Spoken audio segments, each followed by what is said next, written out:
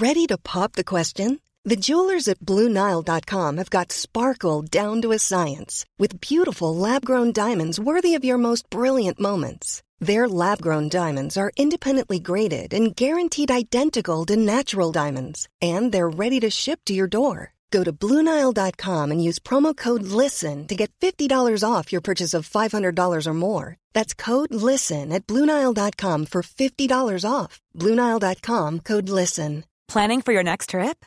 Elevate your travel style with Quince. Quince has all the jet-setting essentials you'll want for your next getaway, like European linen, premium luggage options, buttery soft Italian leather bags, and so much more. And is all priced at 50 to 80% less than similar brands. Plus, Quince only works with factories that use safe and ethical manufacturing practices. Pack your bags with high-quality essentials you'll be wearing for vacations to come with Quince. Go to quince.com/pack for free shipping and 365-day returns. This is the Cork Today replay on C103. As we welcome you along to the programme, we've got Sadie and John Paul taking your calls at 1850 333 103, and in a couple of minutes we're going to be remembering Paddy Sheehan, who sadly passed away. He was a stalwart, is a word that a lot of people are using, of Fine Gael in West Cork, and he passed away yesterday, died after a very short illness, and real blow for the family because he passed away less than a week after the death of his beloved wife Frances. And you know the way they say, behind every great man is a great woman, and Paddy would have been the first to say what a role his wife Frances played in his career and in his life, particularly, you know, in the operation of his constituency, the work that needed to be done in the background in his constituency office. And Paddy Sheehan was of, I suppose, a different generation as well of TDs. I remember reading an interview about that he gave when he retired, and you know, he was just talking about how different politics is, and that when he would have first got into Dáil Éireann back in the early 80s was when he was first elected. You know, very different to what it is today. Like, they shared offices, they didn't have secretaries, they didn't have advisors. There was a lot more work to be done in those days than what it is today, or even when he would have retired back in 2011. So it was in great sadness that we heard the news yesterday. The man who always described himself as furthest from the Dáil but nearest to the White House. I mean, it was a 250-mile journey to get from his house in Schull on the Mizen Peninsula to get him to the Dáil. It's 400 kilometres. It was just a massive drive on roads that have improved, thankfully, than when he first would have started driving it back in the early 80s. And of course, it's the fact that he'd been in politics for so long. I mean, he was in politics for over 50 years, because he would have first got interested in politics in the 1960s, and he was elected to Cork County Council. I think it was in 1967. Then he had a couple of attempts at getting into the Dáil, but then he finally got elected in 1981, and he stayed in power. There was only one, he stayed in that role. There was just only one time where he lost his seat, which would have been when the Fine Gael party slumped at the polls all over the country in 2002, and he would have lost his seat then. Many would have said, you know, he was in his 70s, surely he'll just, you know, step down from politics now. But no, he wasn't a man to give up, and he won back the seat very comfortably in 2007, and then did out his final time in Dáil Éireann, finally opting to retire in 2011. So he'll be remembered with great fondness, and we'll have some people remembering him on the programme today. Now, I have to say, we had a whole host of people within the Fine Gael party wanting to join us, but obviously we couldn't have everybody on. But we do appreciate people who took time out to contact us to say that they were available. And I was waiting for this text to come in from Michael O'Sullivan in Castletownbere, who often quotes something that Paddy Sheehan said to me in the studios in Bandon back in the early days of this programme. So Michael is remembering Paddy today and says, Patricia, hi. West Cork today mourns the death of the late Paddy Sheehan. Paddy was a man of the people who worked tirelessly for them, that nobody can ever take away from him. There were many great moments with Paddy, and the late Charlie Haughey in Dáil, Spats. The one of a lot of people would remember was when Paddy was fighting for the Long Island people. Charlie turned to him and said, "I don't know, Deputy Sheehan, what's all the noise about Long Island? They all voted for me." And back in your early days in Bandon, remember when he told you that at the time it was a discussion about rural issues. I think it might have been the lead into a general election. Anyway, he was talking about West Cork and what needed to be done for West Cork and for rural area. And he ended up saying that if something wasn't done soon, that West Cork would end up with would be bachelors, bullocks and briars. And I can still see the day that he said it to me. I mean, it was just the way he said it. Bachelors, bullocks and briars, that's all that'll be left in West Cork if they don't do something for the area. He had such a passion and a love for West Cork, and for the Mizen Peninsula in particular. It was almost like it was in his DNA, and he would fight tooth and nail, and he didn't care who he would stand up against, but he was fighting for his people and for the betterment of his people. Anyway, Michael said only last Tuesday his wife Frances was laid to rest. Today they're back together. Yeah, that did strike me when I heard the news yesterday. May they both rest in peace. Amen. And that's from Michael in Castletownbere. Thank you for that, Michael. And the other one that always stands out for me, and I went on YouTube to see if I could get a grab of it, and unfortunately I can't. It was the day that Charlie Haughey was stepping down as Taoiseach, and he was making his speech stepping down as Taoiseach, and Paddy Sheehan stood up and asked him for his last act in office. At the time, he wanted him to extend the powers of Castletownbere Harbour Master over the waters to Bearhaven Sound. And Charlie Haughey responded, stood up and stared across the Dáil at Paddy Sheehan and said, "The battle is over, Deputy. Let us return our swords to our scabbards." Now, that's the one that will always stand out for me, one of the many, many spats between the two of them. So, yeah, and his likes, I suppose, will never be seen again. That sort of generation of politician, I think, is gone. And that's not taken away from the current generation of politicians, but somebody that had that love and that passion and that belief that what they were doing was going to make a difference, and and that's what all politicians, they go in believing that they can make a difference. But Paddy really, really believed that he could make a difference for people that he felt at a time had no voice. That's what I think he felt. He was speaking on behalf of those little rural farmers and fishermen. Who was going to listen to them? Well, if nobody was going to listen to them, Paddy was, and Paddy was going to speak on their behalf. That's the late great Paddy Sheehan. May he rest in peace. And as I say, we will remember. Sorry, Paddy lived in Goleen, not Scull. My apologies. Did I say Scull? I meant to say Goleen. We will be remembering him on the programme today.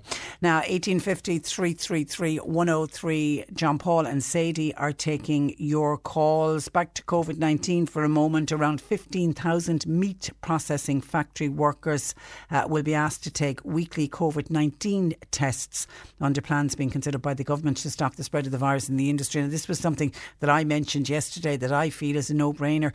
If we want to stop these clusters that are happening in meat factories, then get in there and start testing the people, so that, because there's so many people have it and they don't have any symptoms, so that at least you will know what is going on. Meat factory workers in the 3 counties which are currently under the local lockdown, they're going to be the first to undergo the new testing regime, and then it is going to be rolled out nationwide.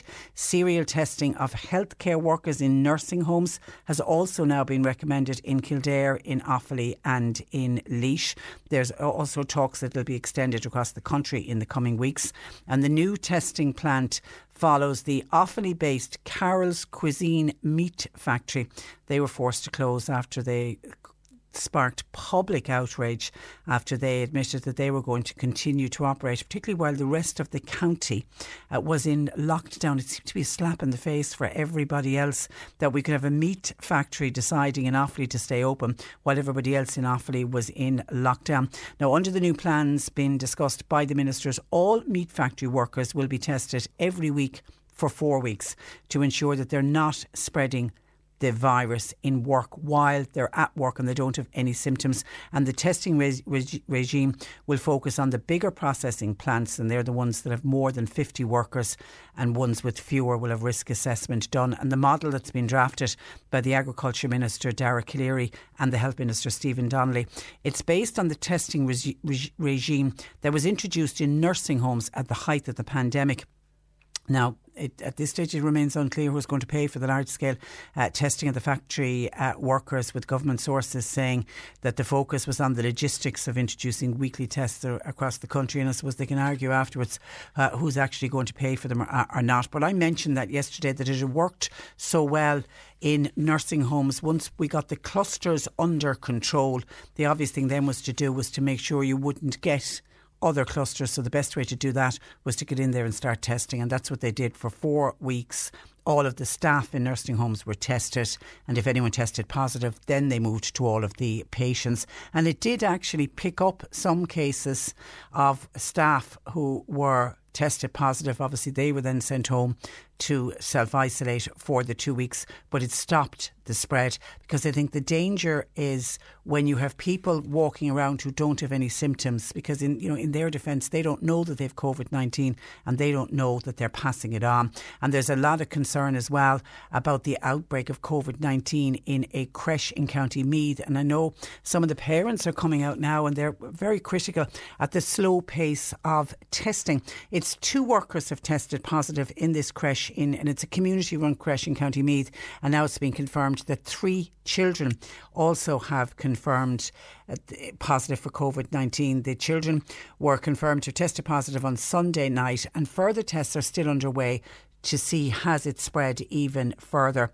2 members tested positive, but the sting of the tail here is the 2 members tested positive last week. Now, both of the rooms where they were working with had been closed down, even though they were both working in separate rooms. A third room then they decided to close because a floating worker had gone into that third room. They tested everybody there, but nobody tested positive in their third room, thankfully.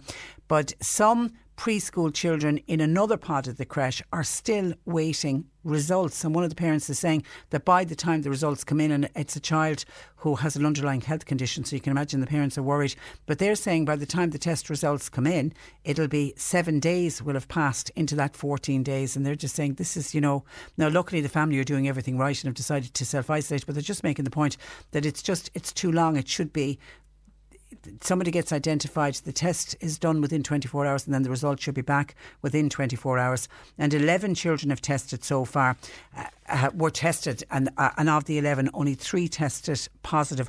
And coincidentally, all 3 were siblings. They all came out of the one household.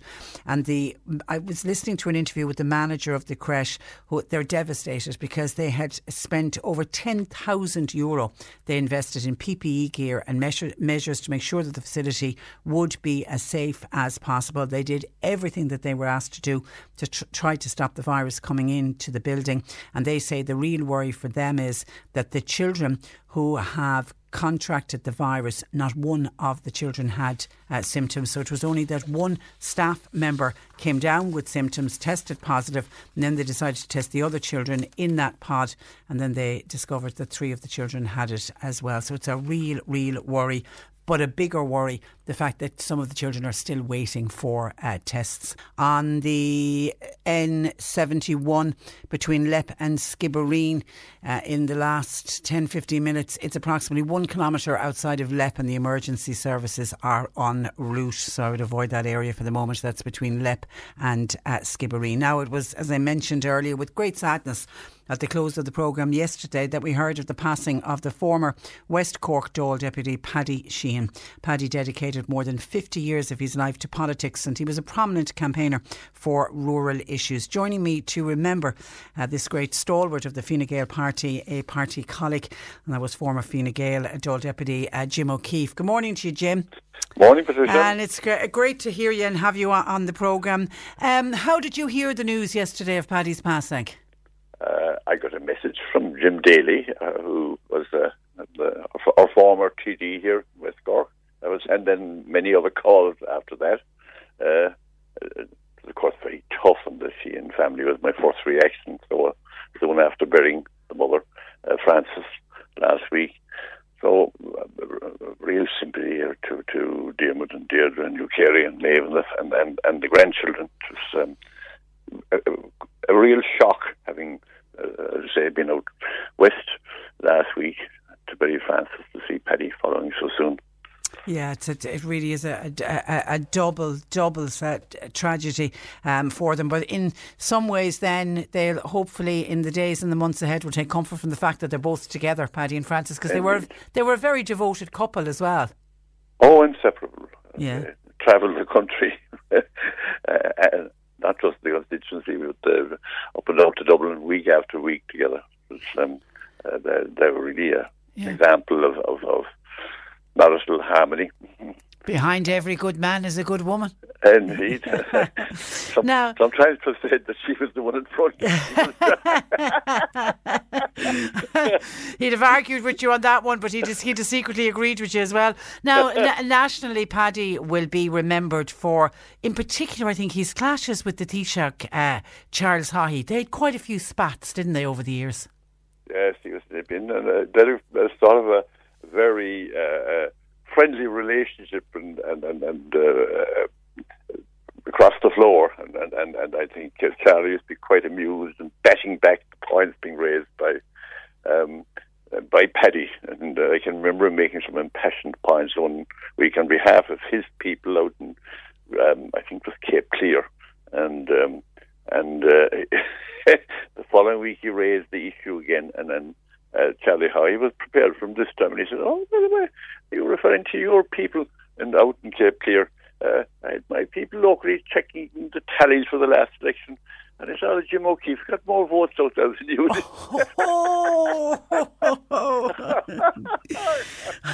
Yeah, they and neither of them backed down. That's for sure. And what was your relationship with Paddy, Jim? I mean, you were both Fine Gael TDs, and you both got elected. Like, for a huge period of time, that constituency returned the two Fine Gael seats. What was your relationship with him? Well, it was obviously a certain competitive edge between us, but it was very hard to you couldn't follow with Paddy, because he had this hail fellow, well-met personality and big smile that endeared him to all the people, and I could see very well that he was full of energy and working without stop with the people of West Cork. My memories of him were in many instances that he was the master of the colourful phrase. He always emphasising the remoteness of the western area he lived in, and next to the Mizzen, next parish America was the usual phrase. Yeah. With more seagulls than voters out there. That was particularly relevant when the election teams were dividing the constituency for canvassing purposes. That was one of his main arguments. And I also do recollect, again, his colourful phrases when he was looking for support of the Western Peninsulas, which he was claimed at the time were largely populated by briars, bullocks and bachelors. Yeah, he was great. He was also very quick to turn the point around. I can remember to suit his own purpose. I can recall a public election meeting at the time, and they were kind of normal. And I was introduced to speak as Minister of State for Foreign Affairs, which I was at the time, out in Europe and further afield every week on behalf of the country. But when Paddy was gone to speak, he very quickly made the point that while Jim O'Keefe was looking after foreign affairs abroad on behalf of the country, he was looking after home affairs week after week on behalf of the people in West Cork. So he turned it around very much to suit our audience. So, and always with an election in mind in case he needed a vote. That would always. That was at an was it? Meeting, was it? Okay. Was it? So, okay. But we had a very good working arrangement. Obviously, the competitive edge became a bit more tense and rose a bit during election time. I thought more between our election teams. Although I do recollect him complaining a bit about that he'd need to get a special visa to travel at that time through the eastern part of the constituency, which would have been allocated to me, you see. And I think my reaction was that he was very welcome to a transit visa, but not to a canvas visa. but it was that kind of level. There was never a cross-word between us, and But the fact that you both got elected, except for the 1 year when things went against Fine Gael, there was that great team effort between both of you. Well, the organisation were fantastic in trying to balance things up and make sure that there was both of us got through, and we were very fortunate in having such an effective organisation at the time, and generally, as you say, it worked out. There was just one term when we just hadn't enough votes to get through, the two of us. But when sort of voting became a bit unbalanced, the election teams were sort of doing their bit to try and make sure that there was just that both of us were getting enough to go over the line. Does it sadden you that now it's a constituency that doesn't have any Fine Gael TD? It does, absolutely. Now, I've been out of politics, and I've actually been out of any kind of politics because I've been on the Standards Commission there for quite a while back, and as such, I haven't been involved in active politics at all, but I really find it not just a huge turnabout to see a constituency represented by the two of us for so long on behalf of the party without a Fine Gael representative. And I suppose I have to say I hope that we'll see that situation remedied at the next election. The party will return. And of course, you both you and Paddy retired at the same time, the 2011 general election. Right. Was that a big blow for the party? No, I think we certainly signalled it well in advance, and so they had ample opportunity to think of replacements. But because I suppose viable candidates particularly covering two seats, weren't so readily available, but we had at the time we did have Jim Daly and Noel Harrington. Noel Harrington. Yeah, you did return the two seats, and so we did have the carryover effect, but unfortunately it kind of faded then, and particularly after Noel lost the seat, and then Jim retired himself. So it's fairly a major change around, all right. It's a tough life, though. It's not, and particularly coming from very rural areas. When Paddy would talk about furthest from the Dáil, but closest to the White House. But I mean, it is furthest from the Dáil if you're out on any of the peninsulas. Oh yes, I mean he was talking, I think probably quite rightly, that he was still in County Cork when he was halfway to Dublin. That he was that far. Yeah. It was very demanding from energy wise, but Paddy was up for it, and as mentioned earlier, fully supported by Francis, who gave him not just general support, but a lot of driving for him and that kind of thing. Yeah, he will be remembered for many, many years, and you wonder will we ever see his likes again? Really, Jim. Listen, we leave it there, and listen, it's terrific to talk to you. You're keeping well yourself. Thanks be to God. Good. Yeah. Good health and surviving everything, including COVID so far. That's good. All right. Well, you mind yourself and stay safe. And thanks for joining us. You. Bye-bye. Bye-bye. That is former party colleague and former Fine Gael Dáil deputy for Cork South West as well, Jim O'Keefe, as we continue to remember the late Paddy Sheehan. And let us continue to remember the late Deputy Paddy Sheehan, who passed away yesterday. I'm now joined by Fine Gael Councillor for West Cork, John O'Sullivan. Good morning to you, John. Good morning, Patricia. And you're welcome. How did you hear the news yesterday? I got a text yesterday morning that from one of the workers down there that poor Paddy had passed away. And I then got a text from Liam Barrett, who for years was Paddy's Director of Elections for Fine Gael in West Cork. And I then got a phone call from Katie Murphy, who I suppose in one sense is kind of unusual. Katie's a granddaughter of the late Michael Pat Murphy, whose seat Paddy took when he got into the Dáil in 1981. Wow. And the news locally, there's a great sense of sadness, isn't there, about his passing? Absolutely.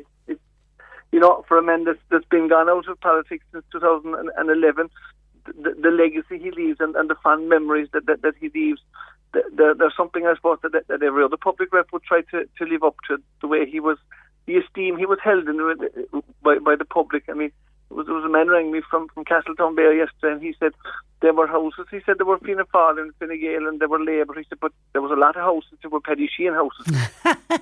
And he transcended all the political divides and none. He was just a popular. He was a man, his own man. Yeah, and he was there to represent his people. Well, as I put up on social media yesterday, he was there in an era before computers and social media. His notebook and his biro were the tools that he used to represent people. And that notebook used to be opened and pulled them back and forth until everything was trawled out.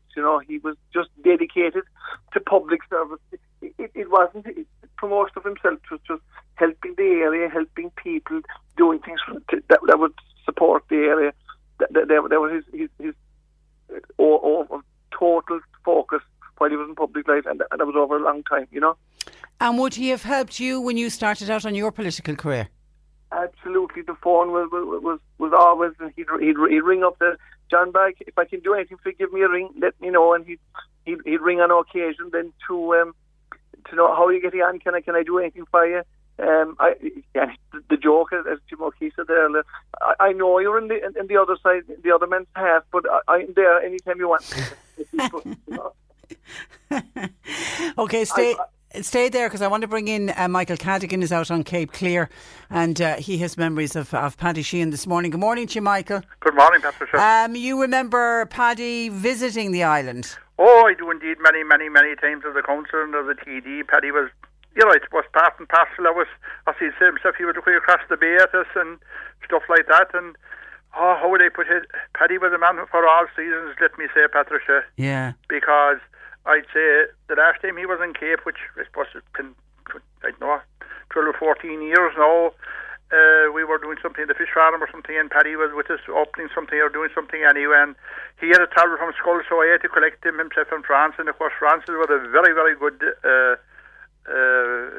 going to see. She was great.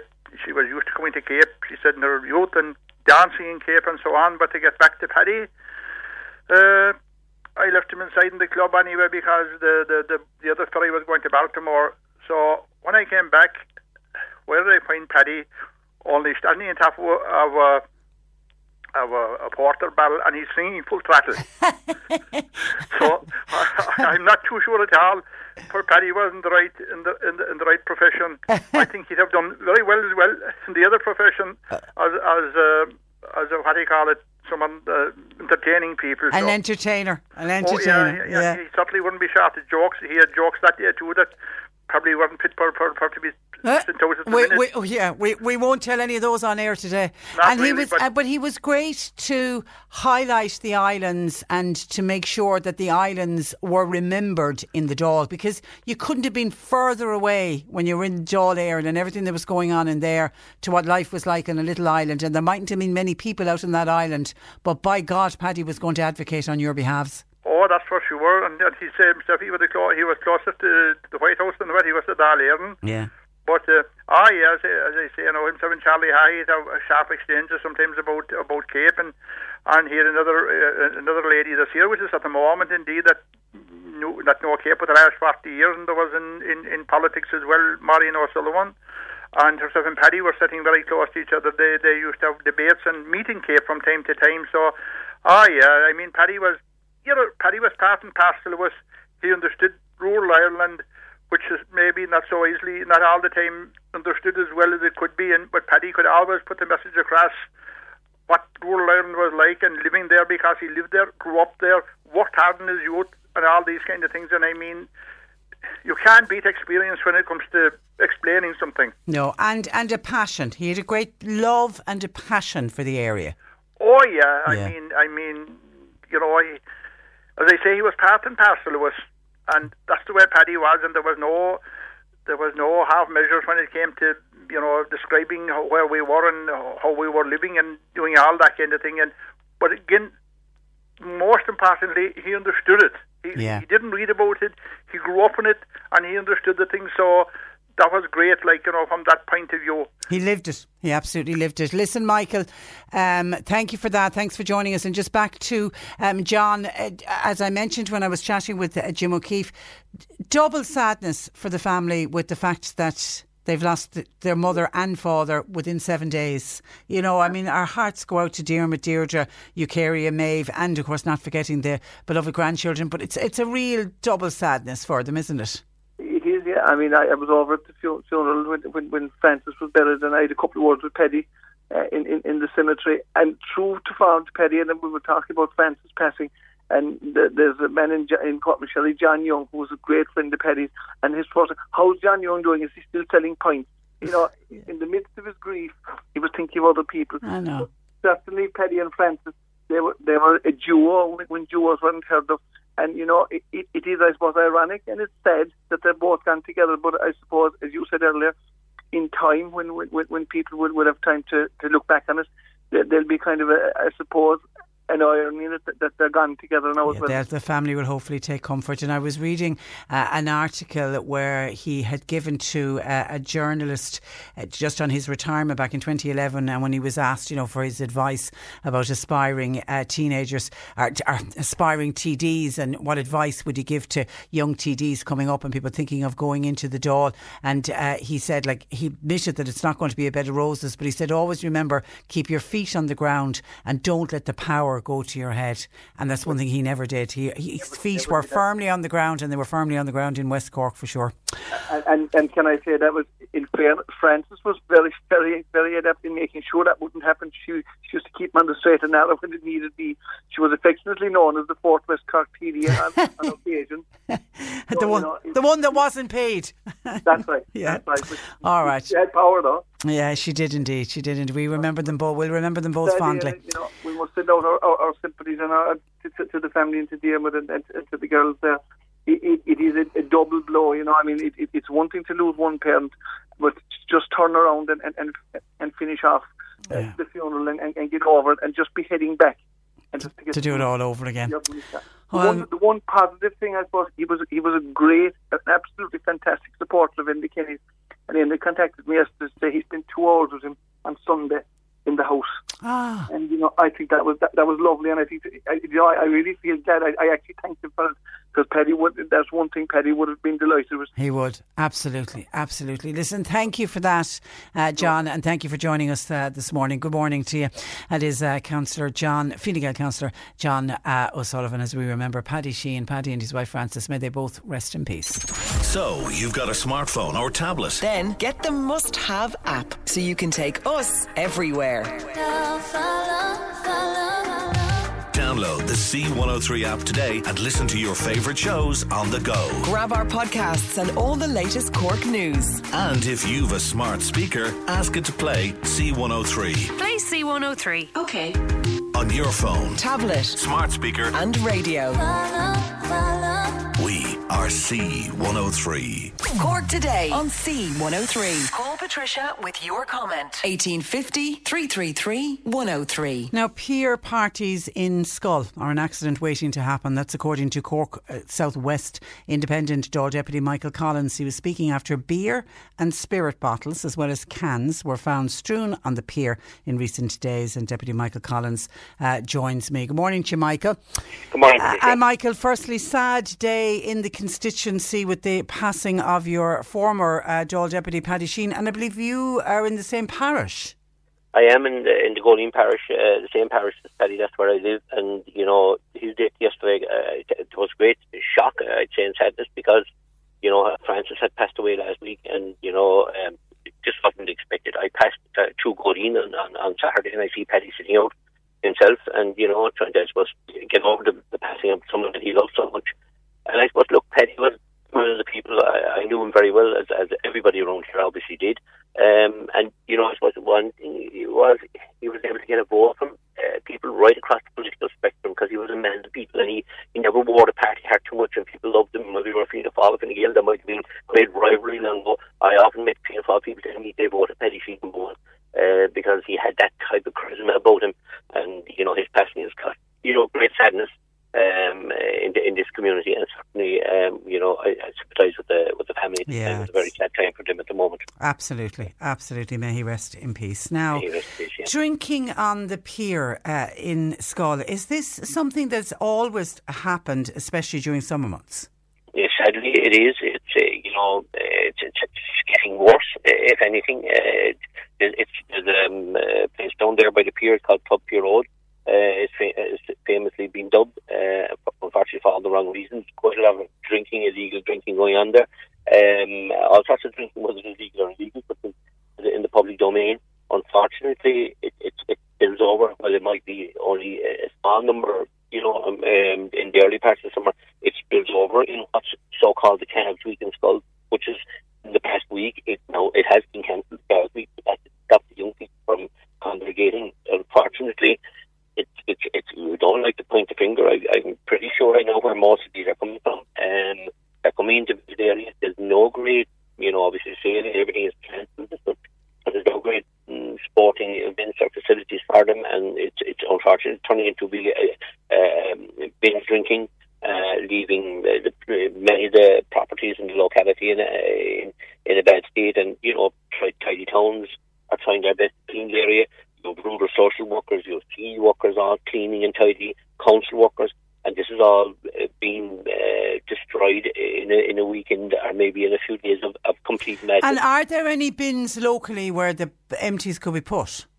There is bins, but you're talking about anything up to 300-400 young people drinking and in a spread out area, and it's okay if the weather is bad, it makes it worse because they're intense and the tents get blown away. The problem is the bylaws need to be changed. They need to be very strict laws. And I will say one thing, in fairness, they're not getting this drink locally. And they're coming down here from not so far away, maybe the cities, with very, very fancy cars. So they're not people that are finding it difficult to get their hands on money. And their boots are full of alcohol. And it's party time from the minute they land to the minute they go. And if they're staying here a week or two, there's wrecking on the local community. And the one thing, Patricia, is all of the area as well, it has a lot to offer. And so many great people come here and so many people enjoy a meal and a drink and whatever facilities are here. They don't have to drink, but they have a lot of facilities that are here that are, encouraging people to come back and they can do all the rounds and the Hobskull and the beautiful Mizzen and go to university. But the unfortunate situation is you have very, very young people. Their parents are literally hanging the keys and letting them off, and they have no idea what they're getting up to. I can tell you, some of them are so well heeled, they'd be absolutely shocked if they thought their young people were getting up to what they're getting up to, giving cheek to Gardaí, giving cheek to people who are trying to run the local businesses and are trying to keep control of the businesses. It's quite shocking, to say the least. And you say bylaws. Do we need bylaws introduced to stop it?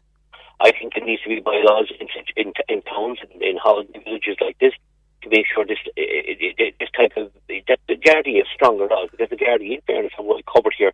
They had extra Gardaí over the weekend. They had the traffic court coming out, and so there's a Gardaí here, but there's only so much they can do as such with a huge volume of young people, 16, 17, 18 years of age, and in some ways, and you might have seen some of the pictures that I saw visually, and I was saying to me myself, absolutely doing like this. I'm only 3 miles away from where all this was going on. Western Crookhaven, 3 or 4 years ago, the same mob, well, I won't say the very same people, but unfortunately, it was the same situation, the same weekend. They absolutely ran riot down there. And no Gardaí can control 300 or 400 people.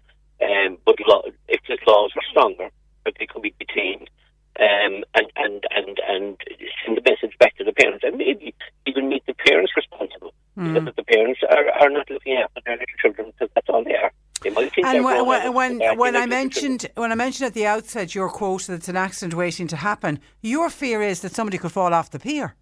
Well, you see, that's one thing. I mean, I was down the pier there this morning, and I look at there's a drop there of about maybe 25-30 feet. Most of them are congregating along this wall.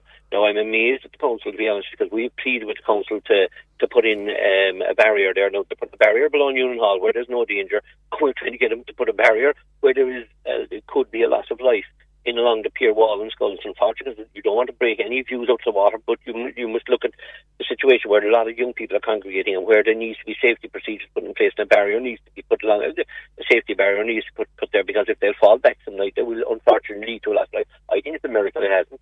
I'm involved in the local community alert. We've been pleading with the council to put a barrier along the wall just to make sure that they have something to fall back in, and not simply back into a 25-30 foot drop where unfortunate injuries or death could issue. But the bottom line is, though, it comes back to parents will have to figure out where their children gone for the week.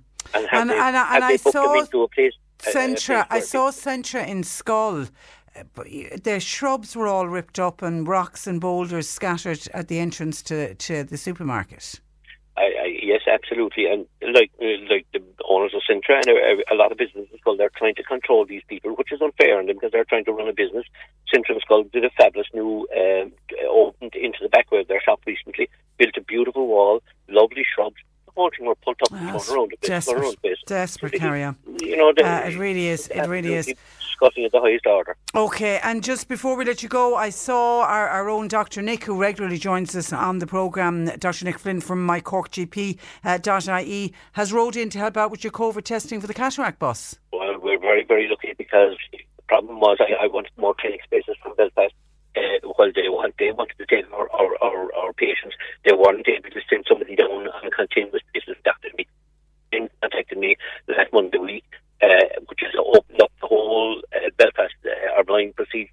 We had a bus last Saturday week. We had a bus last Saturday. We have another bus now next Saturday. But I'll be taking patients up to Cork tomorrow to be swabbed with Dr. Nick, and the whole thing has worked out very, very well.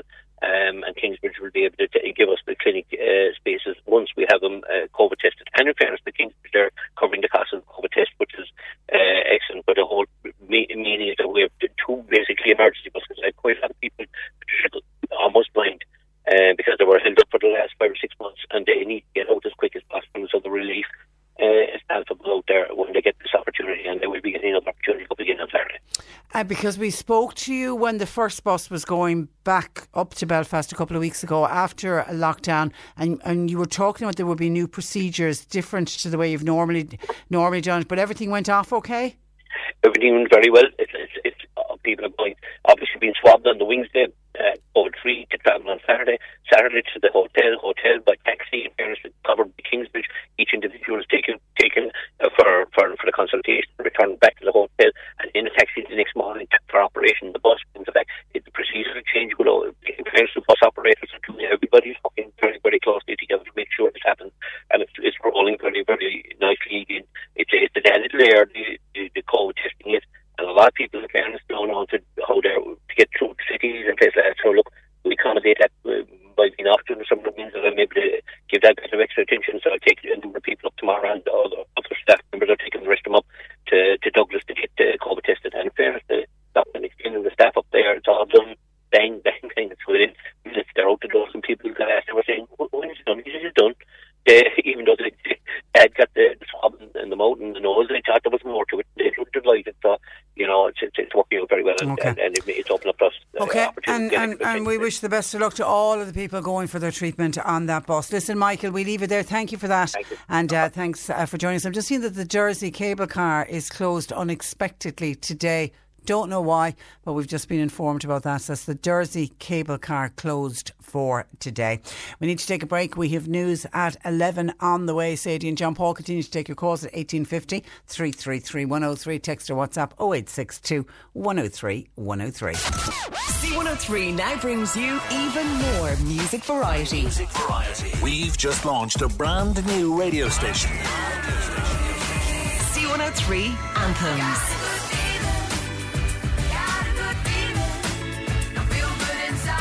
Playing the biggest songs of all time, exclusively online. C103 Anthems. To listen to C103 Anthems, download our phone app, ask your smart speaker, or go to c103.ie. C103 Anthems. You're listening to Cork Today on replay. Phone and text lines are currently closed. Let me go to the phone lines because a puppy has gone missing, and they say, the powers that be say, the sooner you can get information out about a dog that's been stolen, the better chance you have of the dog being returned. Let me go to Cormac Sherry, where Emily joins me. Good morning to Emily. Hi, good morning. How are you? I'm very well. I imagine a very upset household where you are this morning. It's now it's a young pup. Is it only 9 weeks old? Yeah, 9 weeks old. We actually just got him the night before. The kid's dad, my partner, he was after bringing the puppy down for our 6.5-year-old son, and we had him inside, no problem. We went away yesterday for, I'd say, 2-3 hours max, just to do a bit of shopping and whatever, and we left him outside the back with our Labrador. She's 3.5 years old, and we came back and the puppy was gone. Labrador was there, but the puppy was gone?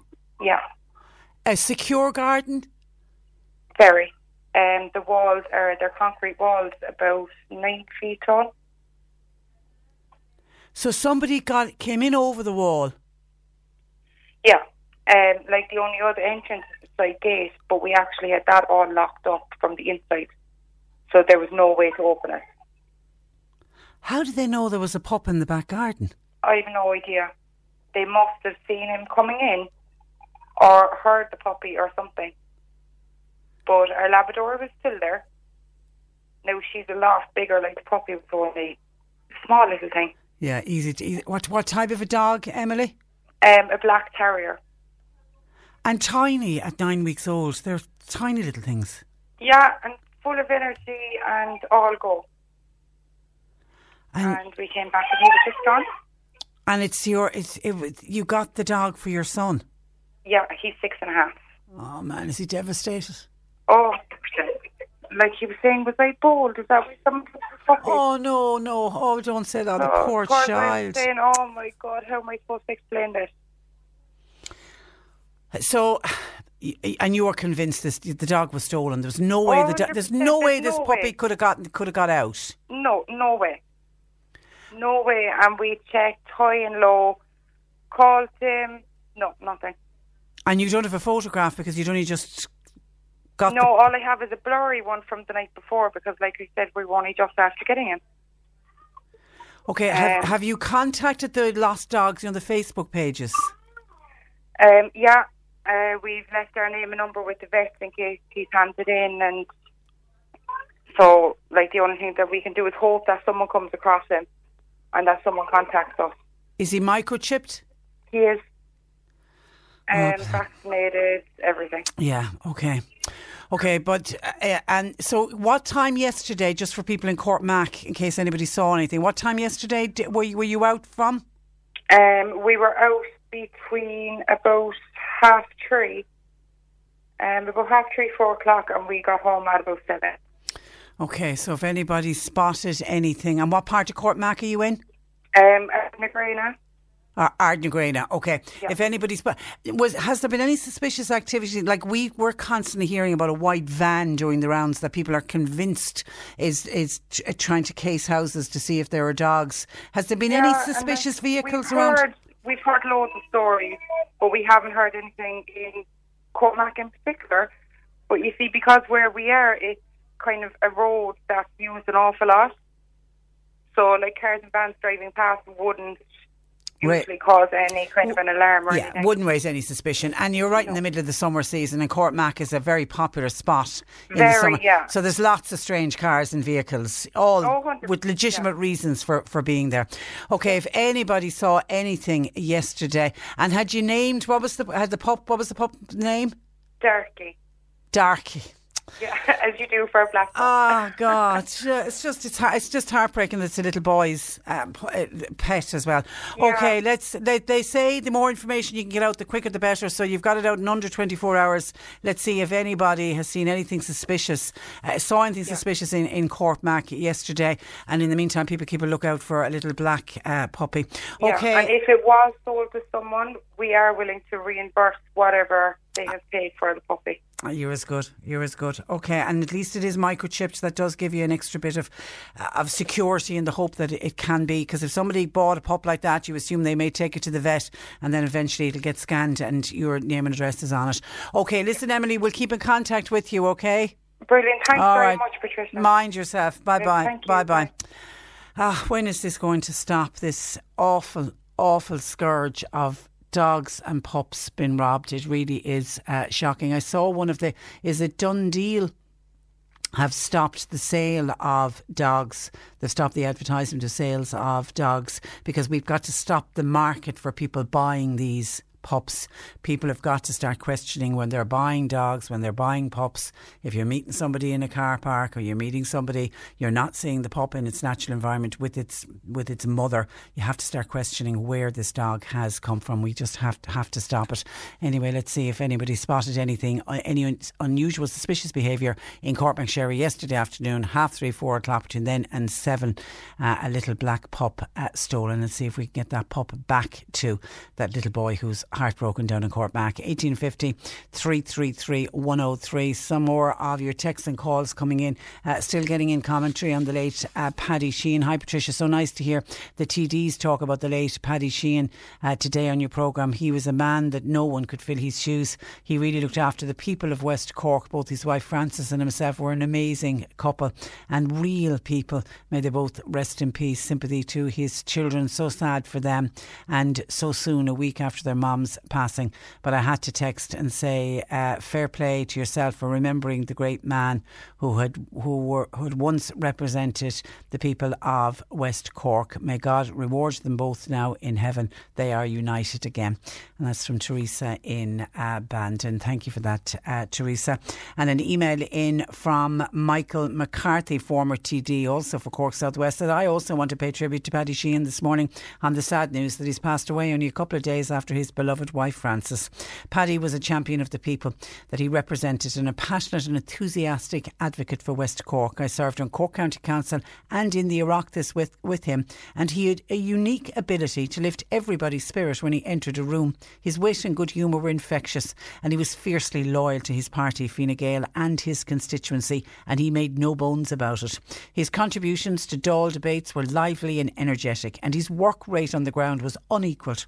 He was a character, and we will all remember him fondly as he's now united with his dear wife Frances. My sincere sympathies to Dermot, Eucharia, Maeve and Deirdre and the extended family. And that's from Michael McCarthy, former TD for Cork South West, emailing Patricia at c103.ie. Thank you for that, Michael. And lots of people saying similar things, saying that he was just a man of the people and he will be remembered. His likes will never be seen again. Aidan says Paddy Sheehan was a man of his word. Anything he said he would do for you, he would do, and he will be missed. 1850 333 103. OK, just some other calls coming in. Mary is wondering, will there be a pilgrimage from West Cork to Knock this year? I think that is highly unlikely, Mary. I don't think we're going to, certainly for the rest of this year, get anywhere near having large gatherings like pilgrimages to Knock. We'll wait and see, but my gut instinct would say no. Meg is saying the misbehaviour in Skull Pier that we discussed with Deputy Michael Collins in the last hour. Meg says that goes on every single summer. It isn't by local people, it's by non-residents who think we in Skull should be grateful for their euros and we should just suck it up, says Meg. It has to end. John from Blackpool is looking for suggestions, please, from listeners. He's hoping listeners might enlighten him. He's considering going to Bana Beach next week for a few days with his 6-year-old grandson, and he's wondering, could listeners suggest activities for a 6-year-old boy apart from the obvious one of the beach? So other things to do in Bana Beach. If you go there regularly, what would you suggest John could do if he goes there next week along with his 6-year-old grandson? Any suggestions, please? 1850 333 103. John in Clonakilty says, Patricia, I see last night in Finland a flight that had come in from Macedonia. 197 passengers on board the flight. 25 4 have now tested positive for COVID-19. And yet we have flights coming into this country all of the time. People coming on flights into this country, we have to start testing them. I know there was talks last week, the Dáil Special Committee on COVID-19, they had recommended that all people arriving in Ireland should have temperature checks to prevent new cases entering the country. But then there's for and against temperature checks, because they're saying it's high cost and it's resource intensive, and there are times when you wonder, does it actually work? Now I know other countries use it, but a lot of people point out that is there huge benefits to screening everybody and taking everybody's temperature, because you can get a false sense of security. If you've got everybody saying, oh, their temperatures are fine, it can lead to a false sense of security.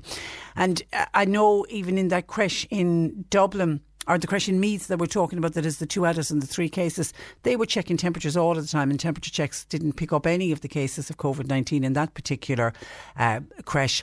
And we were celebrating the fact that how great New Zealand were, and they had reached 100 days without any COVID-19 cases, and people were saying we should be taking a lead from New Zealand. They're similar to Ireland, similar population. They're an island and we can learn from them. News just breaking from New Zealand. They've had their first locally transmitted coronavirus infection in 102 days. It's prompted the country's Prime Minister to issue a stay-at-home lockdown order for the country's largest city. It's in Auckland. 4 cases have been detected in a single family in Auckland, and it's coming from an unknown source. They say after 102 days we've had our first case of COVID-19 outside of the managed isolation or quarantine facilities.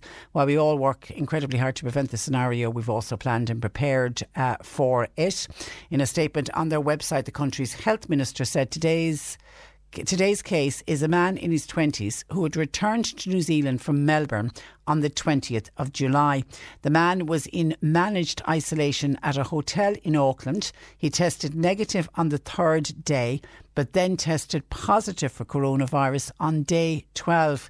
He has been transferred to a quarantine facility in Auckland. So even a country like New Zealand, they are doing everything right, they have still now had their first 4 cases in a single family in Auckland from an unknown source. 1850 333 103. This virus certainly ain't going away. C103 Jobs. Person is wanted for car and van sales. That's in Fermoy. Motor trade experience and a knowledge of mechanics is required. Friends Forever, that's the childcare in Castletownbere. They've got vacancies for 3 childcare practitioners, 2 ECI supervisor roles and 1 childcare assistant. They're also looking for a caretaker and a cleaner. A dumper driver and a carpenter wanted for a site in Kanturk, and an office manager is required for a busy city motor dealer. You'll find all the details and more job opportunities by going online now. Just go to c103.ie/jobs for more. This is C103. Every couple has a story of how they met. My mum met my dad at school, in detention. My best friend met his wife at a club through a friend of a friend. And my boss met her fiancé after they got chatting online. Find someone to share your story with at c103dating.ie. 24% of Irish people have tried online dating, and 1 in 5 relationships begin there. At c103dating.ie, we have genuine nice people that would like to meet you. Begin your story today by registering for free at c103dating.ie. Now we are checking with Irish Rail on this one. We have had a WhatsApp in from Audrey to say, my friend went back to Dublin on the 14:25 train. It stopped in Mallow, and then the train got very crowded. There was no social distancing, and they were told it did not apply to public trains. What rubbish. There also was no inspector on the train, says Audrey, and I thought that all of the buses and the trains were laid out to allow for social distancing and that there were certain seats marked off. But we're checking with Irish Rail as to in Audrey's particular case and the train that her friend was on. But the official response regarding seats from Irish Rail, social distancing where possible, and that's keeping at least 2 metres away from other people. However, please note, public transport will operate at up to 50% capacity, resulting in distancing not always being possible. So I thought that once the train was full, that was it. But it seems no. If you've got your ticket for the train and the social distancing goes out the door, if a lot of people decide to get on the train at the same time, that will make a number of people nervous. Now, I know when you're in that situation, as with all public transport, you must wear a mask, but it certainly will make some people a little bit nervous. We're getting onto Irish Rail anyway for a response, particularly for what happened with Audrey and her friend on that particular train. Now, moving to a completely different issue, because residents campaigning for major road safety upgrades on what has become the unofficial Northern Ring Road around Cork City has hailed a €40,000 grant for improved pedestrian links. Joining me is Geraldine Hassett, who's spokesperson for the residents of Killard, which is near Blarney. Good morning to you, Geraldine. Good morning, Patricia. Thank you for inviting me back on here. Well, it's great to have you back. Just remind us how busy the road is. Okay, so I suppose, Patricia, during the COVID pandemic, we found that the road users had significantly increased their speed. There was a reduction in the amount of road users, but however, with the free road, they were speeding significantly, and the HGVs. Now, this road is accessed in particular to the University Hospital. There's a lot of business centres near where the main road is.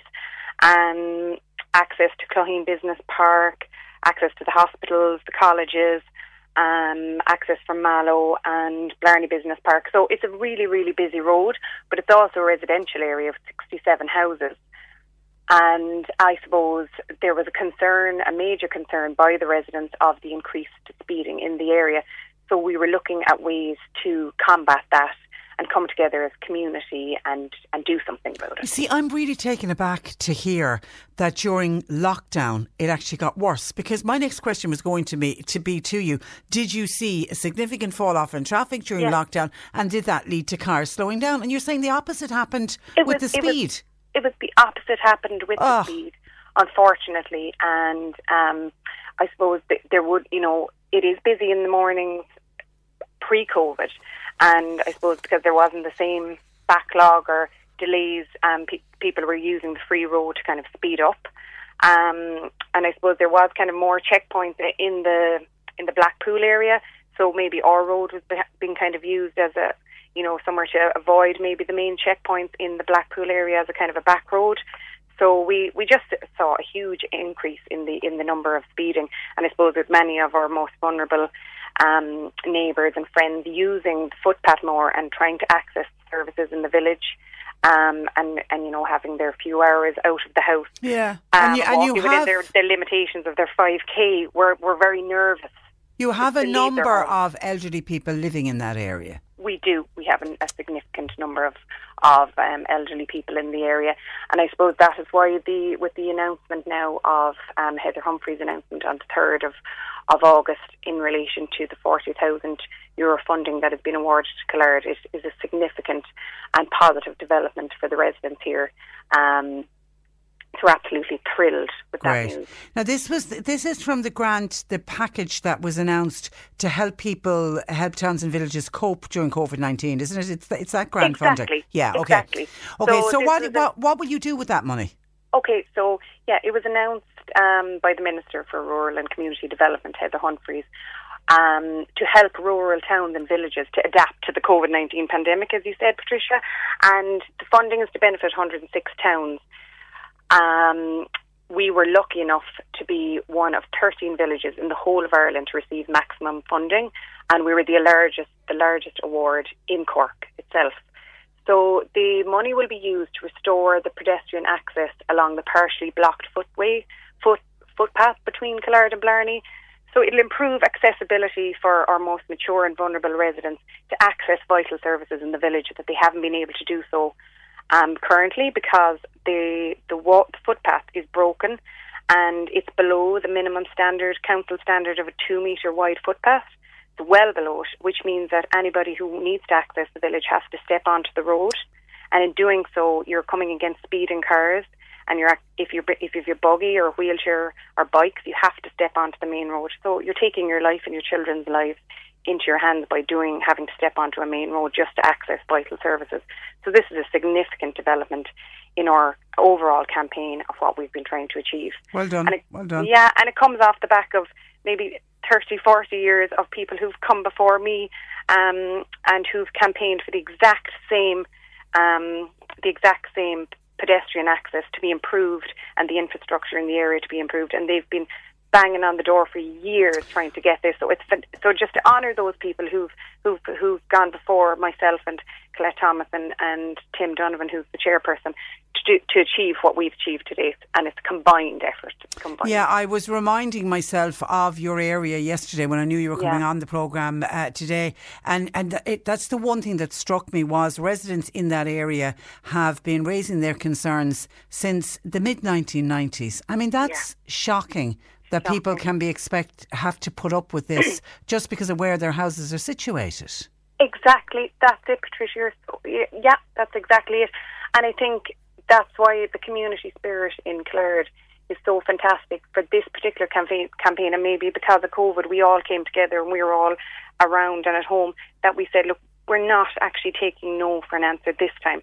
And I suppose just from being part of it and being part of a team of people who've achieved this, to see the amount of work that's involved, but the collaboration as well with the political parties who have been very helpful to us, Sinn Féin and Fianna Gael and Fianna Fáil, the TDs who've come on board, Padraig O'Sullivan and Colin Burke and Thomas Gould, and in particular Thomas Gould and Padraig actually walked the footpath.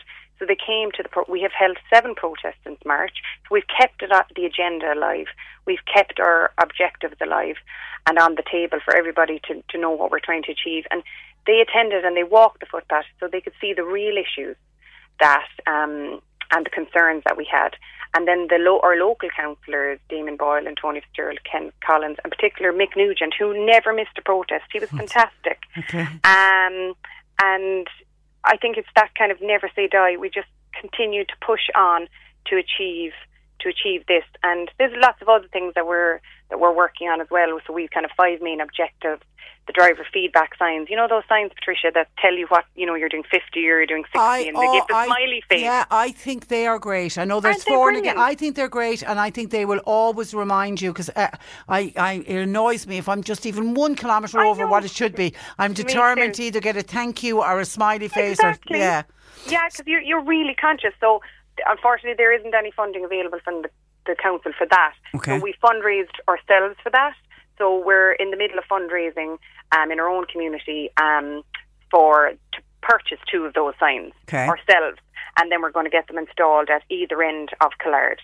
So now, apart from the fact that we've put up our own signage, and some of the residents made signs and bought signs, and fabulous neighbours of ours, Christy Nason and Charles Galvin, they purchased signs. And a lot of the feedback, Patricia, that we're getting from road users is that they have been slowing down when they see, especially the children at play signs. Yeah. That's resonated with them, that there is children around and they are actually slowing down. So we have seen a reduction, I must say, even with our own signs. So I think with the driver feedback signs now as well, it should have a big impact. Good. And we got other good news then as well, in that we had 2 applications for a new footpath in Killard itself, and they were turned down. But I suppose from exposure from yourself and giving us a media platform to speak about our issues, funding has been made available for a new footpath to be laid, and we're hoping that'll happen in October of this year, and that'll form part of traffic calming measures in Killard as a whole. But I suppose for us, we are so delighted because this is the first time ever over 25 houses in Killard will walk out their driveways and have a safe platform in between their own front doors and the main road. They've never ever had a footpath, ever. It's a basic, isn't it? It really is just such a basic thing. Somebody is saying, what about speed bumps? Would they help? Well, because we are the main, I suppose, access route for the ambulances and the services to access the hospital, it wouldn't be feasible to have speed bumps because it would slow down the ambulances trying to access the hospital in an emergency, and that's something we wouldn't want to put in the way, and we wouldn't want to prevent, we wouldn't want to slow down emergency vehicles. But look, the council have been great. Dennis O'Regan is our area manager, and he's been fantastic in coming on board and really working with us. And it just shows the power of the community, and that if you do get involved with and speak up and speak out with the council, your area engineer, and local council, and your TDs, and collaboratively together, things can be achieved. And we've done some lovely things as well. Or Tim Dunham, he's put up a lovely memorial plaque for past residents of Killard, and he's reinstated an old pump and put up some lovely hanging baskets. So there's lots of little things you can do yourself as well, just coming together as a community.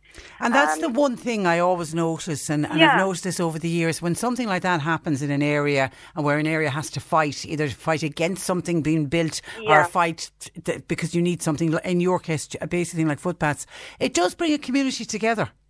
It does. It really does. And it's like there's people who haven't seen each other for years. It's kind of rekindled old friendships. And I think in the pandemic as well, people were so lonely, and in particularly the vulnerable and the more mature residents who were afraid to come out their doors, are afraid that just standing at their gate with a sign saying slow down, and someone might be chatting across the road to them or their neighbour. It was just a lovely kind of a community thing, and a sense of everyone checking in on each other, and it was lovely. And we got great feedback kind of from other communities who were saying, this is a great idea, and how did you go about it, and what did you do? And it's just like over a 5-month period we've achieved so much. Well done. And we're done. You can be very proud. We're delighted with the engagement we've got as well from, as I said, the guards and the councillors and the TDs, and yourself, Patricia. Without you, you were the first media to contact us and put our story out there, and it just it catapulted our story out for the relevant authorities to stand up and listen, and to this time act after so long of us banging on the door. So I'm delighted. Well, we're glad that we could be the platform to help you do that. Listen, thank you so much, it's a good news story in the middle of COVID-19. We need good news stories. Yeah, listen, and special thanks to everybody who helped. Okay, who's been fantastic. And we'll keep in contact. We won't forget about you. Thanks so much, Patricia. Thanks a million. Give us a toot when you're passing. We will indeed. God bless. Take care. Bye. Isn't she lovely? That's Geraldine Hassett, spokesperson for the residents of Killard near Blarney. Very lucky to get some of that funding package that was announced last week by Heather Humphrey, even though for something like as basic as footpaths, goodness me, what those people have had to put up with. Somebody said, tell that lady, Geraldine, to ask the TDs and the councillors to give up their pay rise, give it back. It should be used for infrastructure. That's where the money should have been spent in the first place. Isn't it shameful that a community has to go to that length to fight for something as basic as a footpath? People wishing everybody in Killinard the best of luck, and the best thing everybody else can do when you're driving through that area is be aware that is a residential area, and there are a number of older people and younger people. There's children at play as well. Slow it down, slow down please. 1850 333 103. And a couple of people have been reacting to Emily, who joined us about the little terrier pup that was stolen yesterday from a back garden in Court McSherry. A very secure back garden. It looks like somebody got in over the wall, very high walls, but they still managed to get in. And you're wondering, how did they know that the pup was there? Was the house being watched? Was there any suspicious activity? Someone was on to say in the last week, particularly around the Clonakilty area, a listener says there's been a suspicious white van. It always seems to be a white van for some reason. There was a young male and a female. They weren't local. One listener says, once I made it obvious that I was watching them and taking note of their car registration number, it was a Kerry registered 09 white van. They didn't look like holidaymakers, says this caller, and they seemed to be acting pretty suspiciously, and when they saw me they drove off, says this texter.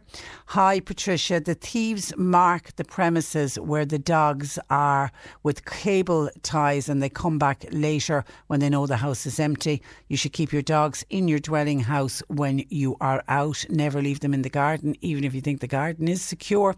You also might need to consider installing CCTV. And someone else says, oh Patricia, what the heck is wrong with all of these people? There's scams going on, and now dogs being stolen. Just the meanness of it and the general selfish attitude of some people. It's simply out of control. What to do? I wish I had the answer, said this texter. I am just so very saddened at human behaviour currently. That's a text to 0862 103 103. Due to COVID-19, the big summer concerts are all off, but the biggest stars will still play this summer. 1, 2, 3. The Back Garden Festival. It's a new online station that plays non-stop festival hits from the ultimate superstar lineup, round the clock every day. The Back Garden Festival with Harvey Norman, your specialists in sound this summer. Get all the lowdown and listen live on the C103 app or go to c103.ie. Cork Today on C103. Call Patricia with your comment. 1850 333 103. Now, researchers are examining whether surfers and people who swim in rivers, lakes or at sea are at a risk of picking up antibiotic-resistant superbugs, which can cause life-threatening infections. Joining me to discuss the research is Dr. Liam Burke of NUI in Galway. Good morning to you, Liam. Hi Patricia, how are you? I'm very well, and you're welcome to the programme. I suppose firstly, so as not to frighten people, particularly summer season, lots of people down listening to us today in West Cork, and they're out in the beautiful seas around West Cork. Is it fair to say that we do have some of the cleanest bathing waters in Europe? That's absolutely true, and I was down in West Cork only a couple of weekends ago enjoying them for myself. Yeah, we do have some of the best waters in Europe. Unfortunately, there are still some locations around the country where raw sewage is being discharged. Now, Irish Water are working very hard to remedy that, but it's going to take them some time to do so. Now, usually the discharge areas are not anywhere near recreational waters, but that's not to say that the bugs still couldn't end up in these waters. So therefore then bathers could be picking up deadly bacteria that are not routinely tested for. Is that the problem? Yeah, so currently when environmental health officers test these waters to see if they're safe to swim in, they look for indicator organisms that will normally are resident in the guts of animals and humans, but they're not looking specifically for antibiotic resistant bacteria. So we don't really know how many of these superbugs are in our waters. So you're launching this study called PEER and you're looking for volunteers. Tell me about PEER. Yeah, so PEER stands for the Public Health Impact of Exposure to Antibiotic Resistance in Recreational Waters. It's a bit of a mouthful, that's why we call it PEER. So we're looking to recruit water users primarily, but also people who don't use the water frequently to compare with. And what we're asking people to do is to provide us with a sample that we can analyse to see if they carry superbugs in their gut. So we're looking to recruit 150 people who frequently use seas, lakes or rivers in Ireland for recreation. So this can be anyone who's a surfer, a swimmer, you might be a triathlete, or anyone who gets in the water basically and is at risk of swallowing some water. And ideally from all over the country to get a good sample, is it? Ideally, yes, from all over the country. And as well as that, then, we're also recruiting people who don't get in the water. So if you're an environmentally conscious person, but you're not big on swimming in the sea, maybe it's a little bit too cold for you or something like that, you're also welcome to participate in the project. And we really need these people too, because they're just as important as the others. Without those group of people to compare, we really can't say anything. And because of increased antibiotic use, Liam, are superbugs becoming more common? That's right, yeah. So the more we use antibiotics, the more these bugs get resistant to them. And in fact, they develop these resistant mechanisms in the presence of antibiotics. So, for example, if we're not taking all our course of antibiotics and we're getting rid of them down the sink, these antibiotics can end up in the environment then. And, you know, a lot of industry and that kind of thing that produce the pharmaceuticals, they take care of them in the proper way and get rid of them in the proper way. But occasionally people may not do that. They may not be aware that, you know, flushing your antibiotics down the sink is probably not a good idea because they're just going to end up in the environment. And you hear, you actually hear of a lot of people doing that, and therefore that's why when chemist shops will routinely run campaigns to say drop your medicines off to us. Exactly, yeah, and then they know how to take care of them properly so that they're recycled well and that they don't drive this antibiotic resistance in the environment. So it's becoming more and more of a problem in Europe lately. And another thing that's worrying is that the bugs can actually spread these resistance mechanisms around between each other in environments where antibiotics are present. And as with COVID-19, are we back to all the good hygiene to try to stop the spread? Yeah, so if you do become colonised with a antibiotic resistant bug, it's probably not going to cause you any harm if you're, a relatively healthy individual, and if the bug stays in your bowel and stays in your gut. But if it can get into your urinary tract or into your bloodstream, then it can cause quite a nasty infection that's very difficult to treat because, there's not too many antibiotics left that will work against this. And these type of infections are usually happen in people whose immune systems isn't functioning at 100% anymore. So maybe they're very elderly, or people who are immunocompromised for whatever reason, or even the very young as well can sometimes get these type of infections. So if you pick up a bug yourself, you'd probably be okay, but you may end up passing that on to some people in your household or in your workplace that may be affected by it adversely. And did I read that you at NUI you discovered one of these superbugs in the bathing water in Galway back in 2017? Yeah, so the research group that I'm part of is led by Professor Derbla Morris, and her group found antibiotic-resistant bugs in bathing waters around Galway. And the waters where the bugs were found were actually deemed sufficient by the current bathing water standards. So it kind of shows you, there may be a threat there that we're not currently looking for, that we need to explore more. And hopefully the results of the PEER project will help to identify for us whether we do need to change the policy around monitoring of bathing waters for these type of bugs and other pathogens. Well done. So 300 volunteers, 150 that swim and 150 that don't. Yeah, we've had an amazing response so far. Great. And, we're really thankful to everybody who's participated. You can sign up at the PEER website. It's www.nuigalway.ie/PEER. And there you'll find all the information about what's involved in participating in the study. We're going to send you everything that you need in the post. It'll only take you about 10 minutes to carry out what we need you to do. And you can free post it back to us then, and we'll do our analysis on your sample in the laboratory. Brilliant. Okay. And how is everybody getting on in Galway? I'm assuming you've a lot of tourists around, have you? We do, yeah. Galway's doing well. Unfortunately, the European Capital of Culture thing was sort of put on hold, and it put a dent in their plans. But things are definitely livening up. I was in town at the weekend, and there was lots of people out enjoying the sunshine. It was fantastic. Okay, it's always better when the sun shines. Listen, Liam, good to talk to you today. Good luck with your study. And thanks for joining us. Good morning to you. Bye-bye. That is Dr. Liam Burke, NUI Galway. That website again, www.nuigalway.ie/PEER if you would like to get involved in that piece of research, be you a swimmer or a non-swimmer. The non-swimmers are just as important. Talking about Killard and the speeding at Killard near Blarney, and I was talking about speed ramps, and would speed ramps be an option? And Georgian was explaining no, because ambulances use that area and they need to get access to the hospitals, the speed ramps and emergency services. It wouldn't be possible. James contacted us to say they have installed speed ramps coming out of the village of Ballycotton, but his problem with the speed ramps, there are no signs warning people, and it's extremely dangerous. And if you're not aware that there's going to be speed ramps, because we've all done that, you hit a speed ramp and don't realise that it's coming up, and if you're doing any kind of a speed, by God, it'll wake you up fairly quickly. So beware of that coming out of the village of Ballycotton. James said recently speed ramps have been installed. Now, we got on to Irish Rail because Audrey was on to us because her friend headed back on the train to Dublin yesterday, the 14:25 train.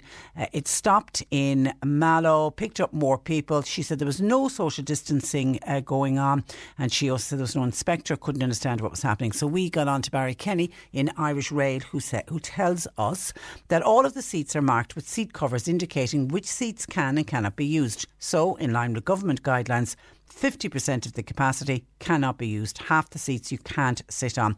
That's in tandem with face coverings now being mandatory on board the trains and on public transport. Now, he looked into the 14:25 Cork to Houston train yesterday. He said the train was a 5-carriage train, and unfortunately there was a fault in air conditioning on one of the carriages, and yesterday was a very hot day. One customer took ill as a result of the fault in the air conditioning. The crew then decided to close off that carriage, moving those customers to other carriages. As customers were observing the seat cover restrictions, a small number of passengers then had to remain standing as a result. Now, he says, we did advise customers that they could transfer to the next train if they wished, though none availed of this. Furthermore, we operated an additional train ahead of it from Limerick Junction to Dublin to ensure that we relieved the pressure on this service. So it does look like Irish Rail, it was unfortunate what happened. They couldn't have predicted that the air conditioning was going to go belly up on probably one of the warmest days of the summer so far. I mean, it got up to 24 degrees yesterday afternoon, so you can imagine being on the train and the air conditioning doesn't work. So they did everything that was humanly possible. But it is good to know and to allay people's fears if they are planning on going on a train or on a bus, that they are doing the social distancing and the guidelines are in place. That I don't know if they can get the 2 metre social distancing, if it's exactly 2 metre social distancing, and that's one of the reasons why they insisted on all public transport you wear masks, because they can't. They can do their very best to try to ensure people are 2 metres apart, but it won't always be possible. But they are very clearly marking the seats where somebody can sit and where somebody can't sit. And even with what happened yesterday on the train, they still stuck to that. They didn't let people sit on the seats that are clearly marked that you can't sit on due to COVID-19. So thank you to Barry at Irish Rail for that explanation. I know Audrey's friend wasn't too happy about what happened, but she got back to Dublin safely. 1850 333 103. We're going to take a break. We'll catch up with your calls and comments coming in. We'll be discussing face masks with the first introduction yesterday, the first day of mandatory wearing of face masks. I also, because somebody wants us to check out what's happening in churches when it comes to face masks, so we have the official word on that. We'll get to that after news at 12 midday. And also Joe Heffernan is going to giving us ways to deal with stress after we all did quite miserably on our stress test last week. Nick Richards plays Cork's greatest hits for your workday on C103. Greatest hits coming up from Beyonce. Every time I get in the car, I hear the song on the radio. Niall Horan. It's a bit annoying when they do that. It's the toilet roll in with the cheese, and it's just a bit random. And Bruce Springsteen. And then we get to have dinner. And then we have some more dinner. Then we do it again. Playing Cork's greatest hits while you work. Nick Richards. Weekdays from 1. C103. You're listening to Cork Today on replay. Phone and text lines are currently closed. Some of your texts and comments and queries coming into the programme today. John has just been on to us to say, hi Patricia, I hope all is well. It is, hope all is well with you as well, John. I got a €200 gift voucher from a friend at Christmas. What a lovely present. It's for the Parkway Hotel in Dunmanway. There are plastic barriers around the hotel at the moment, and when I rang the number, nobody seems to be available, and I'm worried now about my voucher, says John, who says he's been ringing an 02388, the number for the Parkway Hotel in Dunmanway. Anyway, we've called the Parkway Hotel in Dunmanway, and you are right, they are closed at the moment, but they say on their answering machine that they are reopening in September, and they also say that if you ring that number, John, that you sent on and you text, if you ring that number again, I don't know when you last rang it, also on their answering machine there is a mobile number if you need to contact them urgently. I don't know if you want to urgently contact them, but everything will be okay. Your voucher is still fine, but just you won't be going there obviously until after September, because they're not reopening until then. And when you do go, you'll have a wonderful trip away, because it's a lovely spot down Manway, and the Parkway Hotel is a fine hotel, so enjoy your stay there. But they're reopening in September. And then I had a very lengthy text in from somebody in the North Cork areas, no name on it, so I don't know if it's male or female, complaining about pubs in their area, one particular pub, and reckoning the pub is operating, it doesn't have a restaurant licence. How are they getting away with that? They're bringing takeaways in from a lot of pubs. They've hooked up with, say, a local pizza takeaway place, and they'll bring pizzas in, and that's how they're getting around serving food, the €9 substantial meal, and then they're able to serve drink. But the same rules and regulations should apply. You're only meant to be staying in the gastropub or the restaurant for 2 hours, and I don't know if everybody is sticking with that particular rule. But anyway, this person's complaining, saying that this particular pub doesn't have a restaurant licence. How are they getting away with it? Well, when Leo Varadkar, who was the then Taoiseach at the time, when he made the announcements allowing restaurants to open, he also at that point said that gastro pubs and pubs serving food could open. And he clearly stated they didn't need to have a restaurant licence. And from what we can gather, that still remains in place. So that's how pubs are doing it without a restaurant licence. But they must be serving food. Listeners critical of where the Gardaí, why aren't the Gardaí clamping down on them? Some of the pubs are packed. The Gardaí are doing their best. They are going around. They are checking. We've already heard there was 20 breaches last week. This would be nationwide. 24 the week before. Files are going to the DPP. Pubs are under threat of losing their licence when they go for licence renewal, if they're found to breach the terms and agreements of what's going on under COVID-19. So the Gardaí are doing their best. They are making spot checks. And I've been out about 5 times, I think, since restaurants were allowed to open. Nearly every Saturday, bar, I didn't get out last weekend. So for the 5 previous Saturdays, and every single restaurant or gastropub that I was in, the Gardaí were in checking just to make sure that everything was above board. So the Gardaí are doing the very best that they can. But I'm always just slow, particularly when people start naming a particular place. These are businesses that are trying to get back. They're trying to get their staff back in, get their staff back working, and they're trying to make a living at the end of the day. But this particular texter does highlight the co-op shops and says that they are the ones that are really bringing their A game and are really doing well when it comes to restricting people in and out of the shops and social distancing and all of that.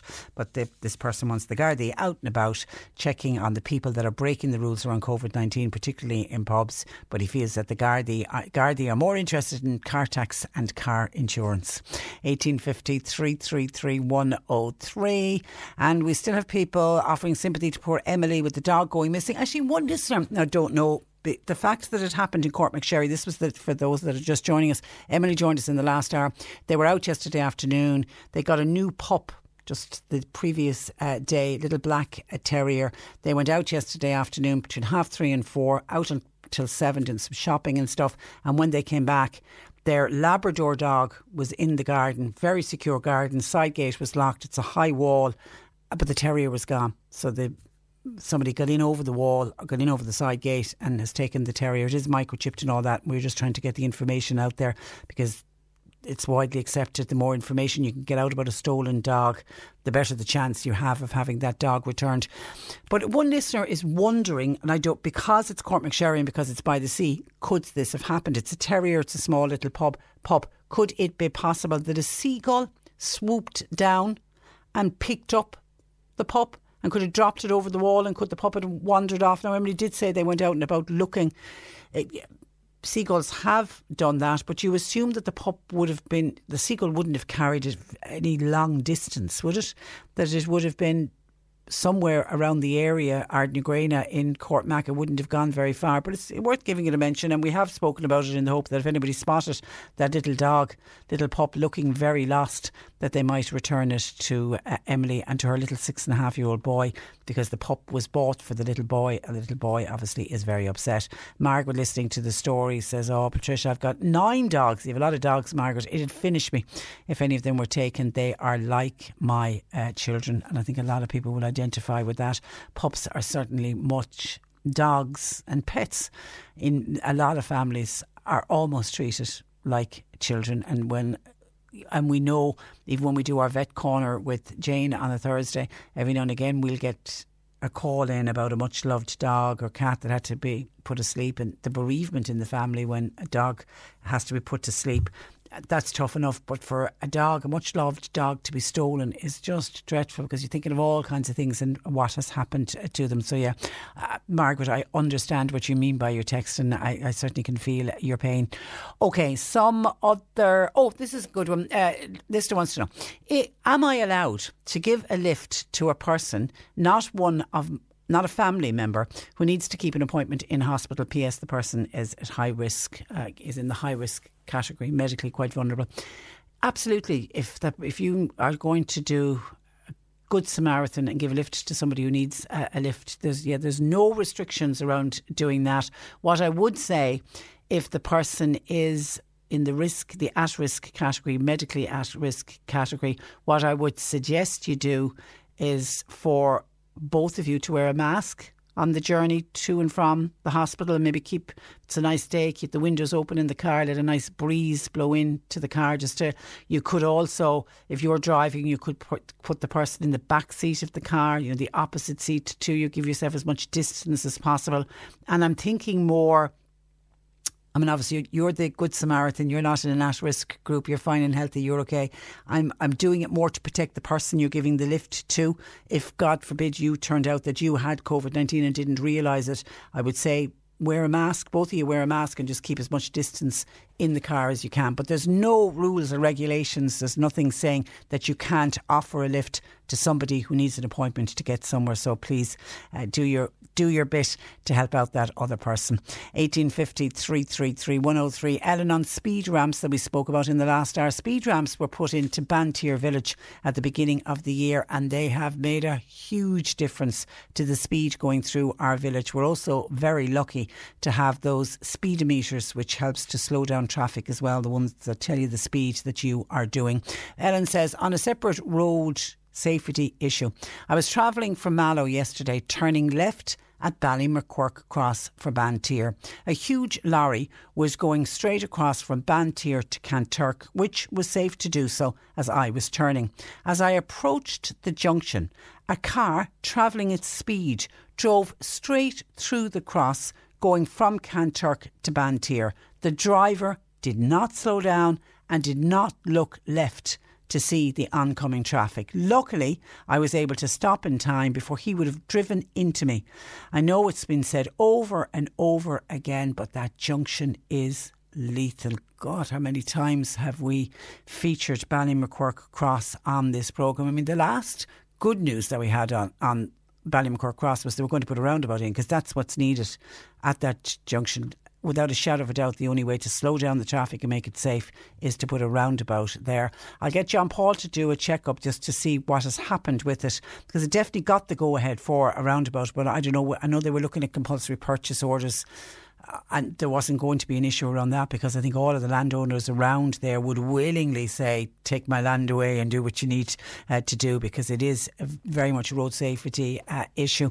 And that was a fright, I imagine, you got, Ellen, as well, and the stupidity of that person coming straight across what is a very busy road without looking to see what was coming.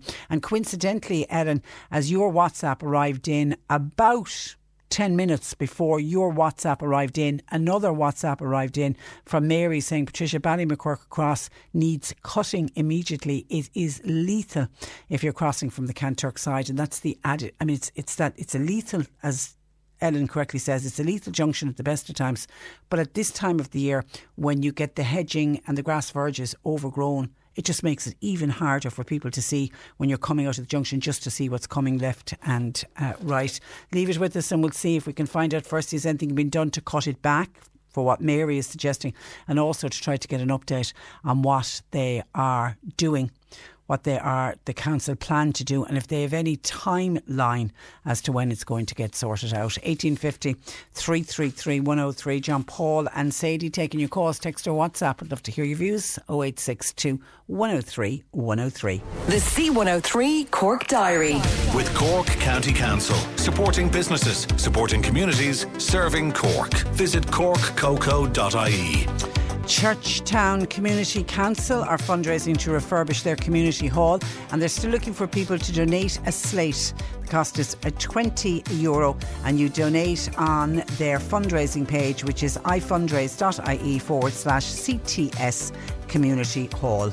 And the Jack and Jill Foundation are appealing for donations to enable them to continue with their support for families. Please donate €4 by texting the words "We Care" to 50300, or you can give what you can to their website www.jackandjill.ie, with a reminder that every €16 donated gives a family with a very special little child 1 hour of home nursing support from the Jack and Jill team. And Noreen heard me talk about Ballymacquirk Cross and how dangerous that bend is, or that junction is. She says maybe if they kept the grass cut, it wouldn't be so bad. You have to pull halfway out across the road just to be able to see the oncoming traffic. Cut the grass, please, before somebody is killed at what is a lethal junction. OK, as I say, we'll get on to the council and see if we can get an update on that. Now, I want to talk about face coverings, because we know yesterday was day one.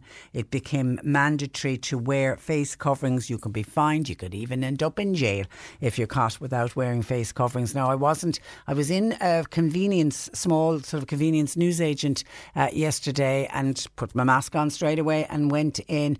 And I was disappointed. A man in front of me went in without face covering on and wasn't even asked by a member of staff to put one on. And then as I left, there was another woman coming in after me. She had her face covering on, and then I just sat in the car for a while, and everybody else I saw going in had them on. So I think for some people it's just a matter of remembering. We just need to get into the mindset of remembering it. I think we have it nailed at the largest supermarkets, because I think we plan our trip to the supermarkets a little bit better, and then we make sure we have our shopping bags in the car and all of that. And I think we're now starting to realise we need to bring our face coverings with us as well. But it's the nipping in and out. You know, you're driving somewhere and you realise, oh, I have no milk, I need to run in and get the milk, or I want to get the paper, or I want to, you know, just pop in for something quick. They're the times we just have to get used to the idea of wearing masks, but it's mandatory from yesterday. Now, we had a number of calls yesterday asking about the wearing of face masks in churches. And I'm getting mixed reaction on this, because on the actual guidelines, face coverings are recommended but not mandatory in churches, as parishes have stewards in place to ensure that social distancing of 2 metres is observed, and that people are sitting in designated areas and they're making sure that they're well spaced out and they're more than 2 metres apart. And the reason for the introduction of the face coverings in indoor settings like our shops and our supermarkets and our shopping centres is because social distancing of 2 metres isn't always possible for the duration of the time you're going to be inside in the shop. So that's the reason that they've made face coverings mandatory. But they're saying in churches, no, that with the way the churches are operating, you don't have to wear a mask. So that's the actual recommendation. But it does seem to be an individual decision based on the parish, and whether the parish council have decided or the parish priest, I don't know. Because after I mentioned it yesterday, I did have some people contact me to say that in their church it was announced, the priest announced it, or there was a sign put up telling people that as in from Monday you must wear a face covering. So I think on the church's one, you're going to need to check with your local church. But the actual recommendation states that it's not mandatory inside in a church. And then somebody was asking about this regulation and this law and how long is it in place for. So I looked into that yesterday afternoon, and under the regulations which came into operation yesterday, they will remain in place until at least October the 5th. Now, will it get extended after October the 5th? It may do, but as of now they're in place until October the 5th. And a face covering is defined as a covering of any type which, when worn by the person, covers the person's nose and mouth, must be worn in almost all indoor retail settings except the post office, the credit union and the banks. Or if you're while eating and drinking at a restaurant or in a cafe, you don't have to wear it. And obviously if you're undergoing dental or medical services. Special dispensation is given for what the statutory instrument calls reasonable excuses. These include people who are medically unable to wear masks without it causing severe distress, those who would have difficulty communicating, or those who are providing emergency assistance. Shop workers can also ask people to remove their masks temporarily in order to verify their age. And that was one that I hadn't thought about. But if you have people under the age of 18 who may be trying to get alcohol or cigarettes or lottery tickets, can they not be sold to people under 18 either? And if you have a face mask on, it might make it quite difficult for the person inside the shop with the off licence to find out somebody's age. So shopkeepers and workers, it is within their rights to say to somebody, please remove your mask so that I can get a good look at your face and to verify your age. The Gardaí, by the way, are also exempt from wearing the coverings, because yesterday we had people saying, I saw a Garda in a shop and they didn't have a face covering on. The Gardaí are exempt. And retail staff, this is the other one we were getting yesterday. I was in a shop, people were saying, oh, the shopkeeper wasn't wearing it, the people working in the shop. So the staff must also wear a face covering unless there is a petition or they can stay 2 metres away from others at all times. So before people are criticising someone inside in a shop, if there is a barrier, and a lot of the shops have installed those Perspex barriers, so there's a barrier between you, okay, your hand reaches in underneath to take the items or to pay, but the actual face and nose would be out of range because the barrier is in place. So in those circumstances, the retail staff do not have to wear them. But if they're walking around the shop and are going to be in contact where they can't physically stay 2 metres apart. Certainly in supermarkets, I've noticed it when the staff are stocking the shelves, for example. I've certainly seen staff have got their masks on then, but then maybe when they're at the till and the barrier is there, they're not wearing them. So that's under the guidelines. And then on the enforcement issue, I heard Helen McEntee, who it's her department that is responsible for it. She has said the Gardaí should only be called to deal with people refusing to wear face coverings as a last resort. She has confirmed that Gardaí will have ultimate responsibility for the regulation. It becomes with a potential fine of €2,500 and up to 6 months up to 6 months in jail. However, Minister Helen McEntee says she hopes that the Gardaí will not have to use these powers and that the public will get behind the measure. She said the approach that they're taking will be similar to that used on public transport. She said when people enter shops, there should be signage to encourage them to wear masks. She said if people enter a shop without a mask or remain in the premises without one, she said she would expect some engagement between the customer and the retailer. And then if the retailer is getting nowhere, she said the very last resort would be that the Gardaí would be called in. And she's right when she says it's similar to the approach that they're using on public transport. The Gardaí have been called, I think, a handful of times to ask to either remove. We only spoke with somebody who witnessed somebody being removed from the train from Dublin. I think was it the train coming from Dublin, and somebody was refusing to wear the mask.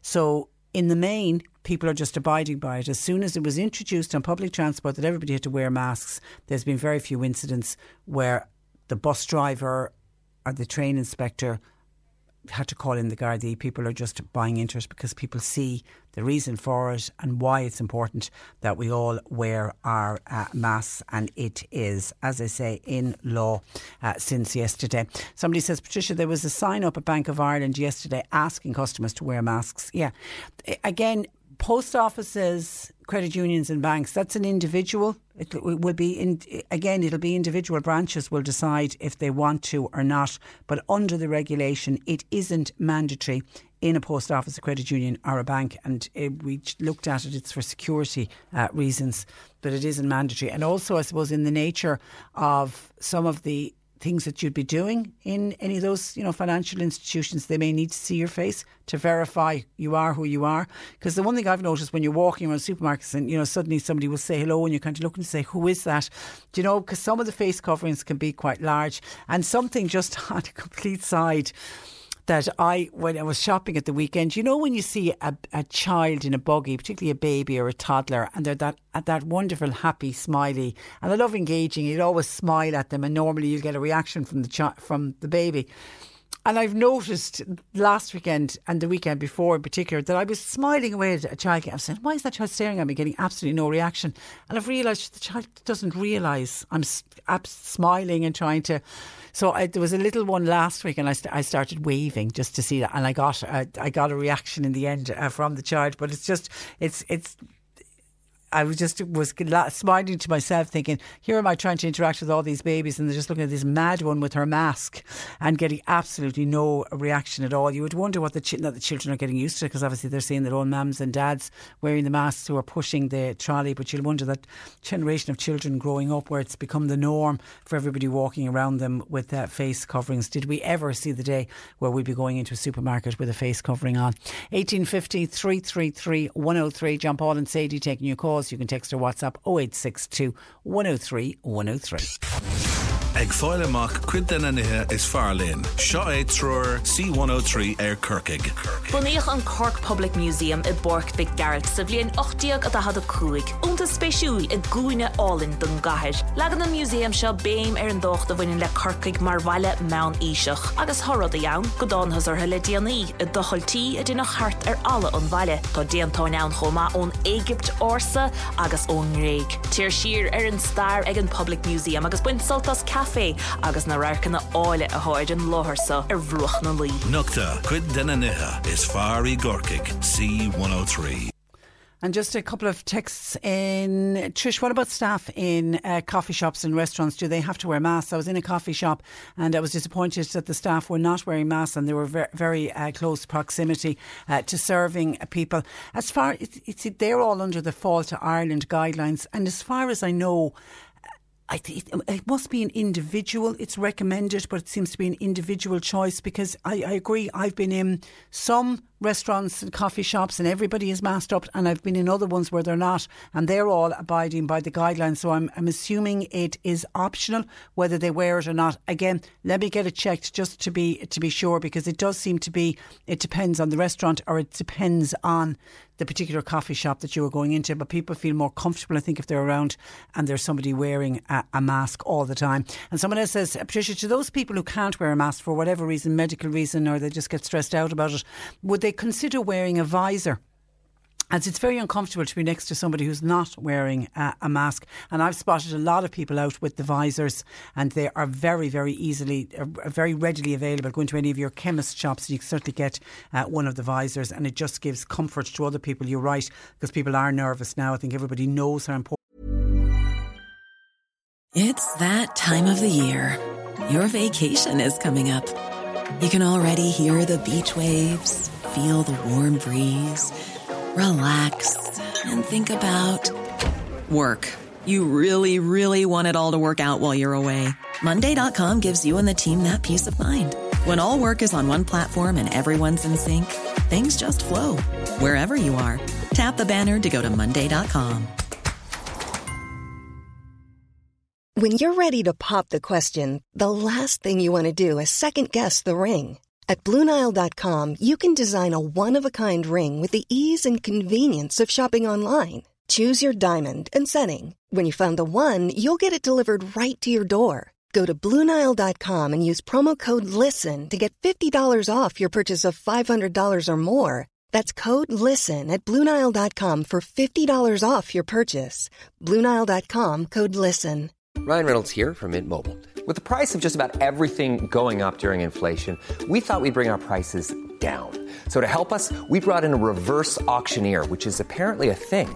Mint Mobile Unlimited Premium Wireless. How to get 30, 30, bit to get 30, bit to get 20, 20, 20, bit to get 20, 20, bit to get 15, 15, 15, 15, just $15 a month? Sold! Give it a try at mintmobile.com/switch. $45 up front for 3 months plus taxes and fees. Promo rate for new customers for limited time. Unlimited more than 40 gigabytes per month. Slows full terms at mintmobile.com.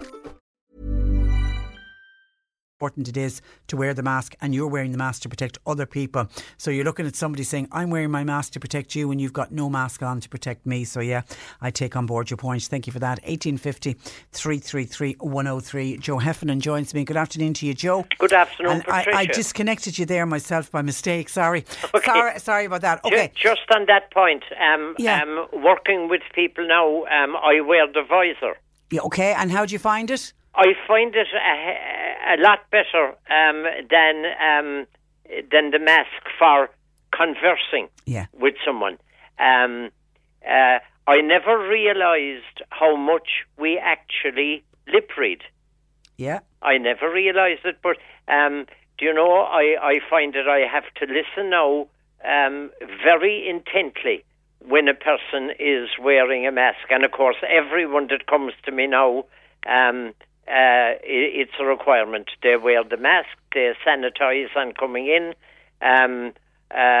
There's no one within a mile of my office, so the windows and the door, they're all open. Well, some people prefer the door to be closed, but very well ventilated. Well but done. I find that the visor, I got a lovely one that you put it on like a pair of spectacles, a pair of glasses. Yeah, I've seen them. And the there's visors, about 3 fittings then that you can take one off and clean it and everything. Yeah. And you've 2 more spares, and all you do is clip them on to the glasses one.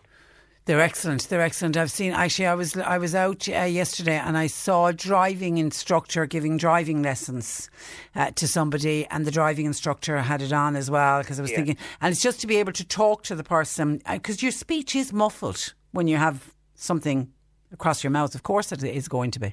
Yeah. Yeah. Okay. Now, last week we did our stress test, and we discovered, I think, that a lot of us are more stressed than we were, say, this time last year. So today we're going to talk a little bit about how to deal with that stress, and you have some suggestions. Yeah.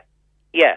Well, one of the things would be to do a little bit of relaxation, mindfulness. You know, many people that I would be working with, I would give them a CD. It's just a copy. I don't know whether it's legally copied or not. I hope I don't get into trouble. But it's an excellent relaxation. It's about a quarter of an hour to 20 minutes. And the feedback I get is almost invariably positive.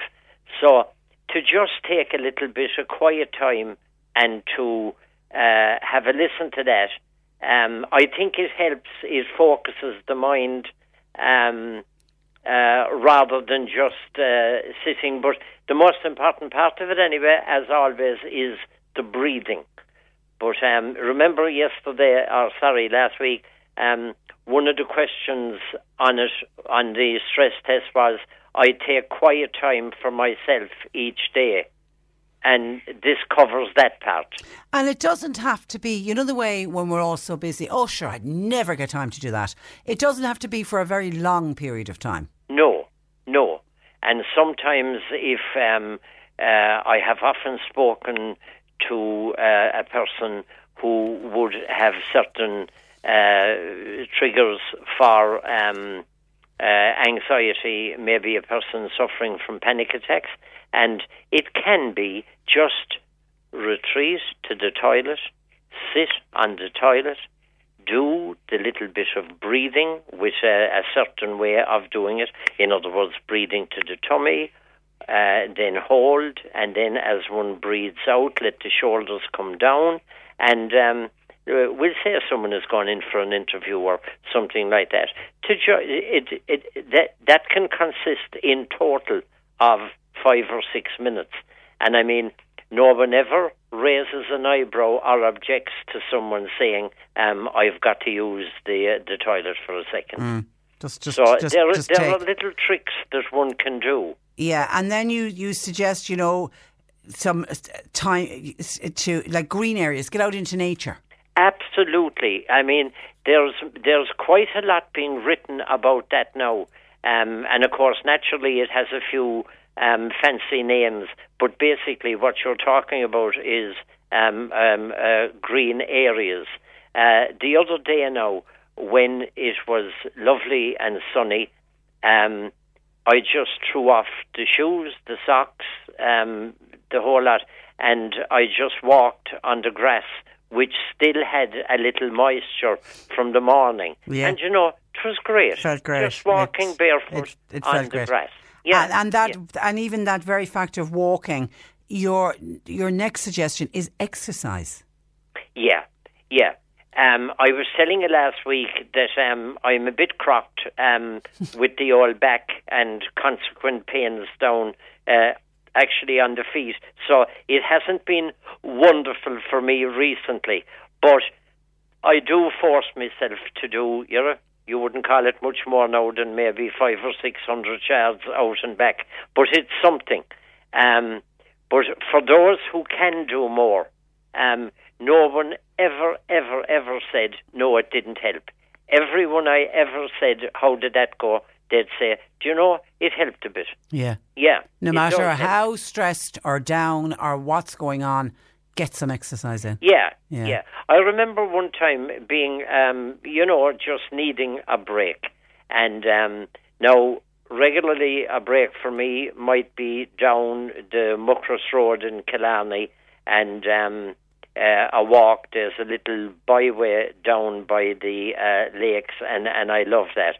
But a little bit closer to home, and there was no real walking involved. I did a couple of rounds of that lovely little park in Kanturk, and I sat on a bench, and there's a weir there, and the water running over the weir, the river passing slowly by, and then falling over the weir.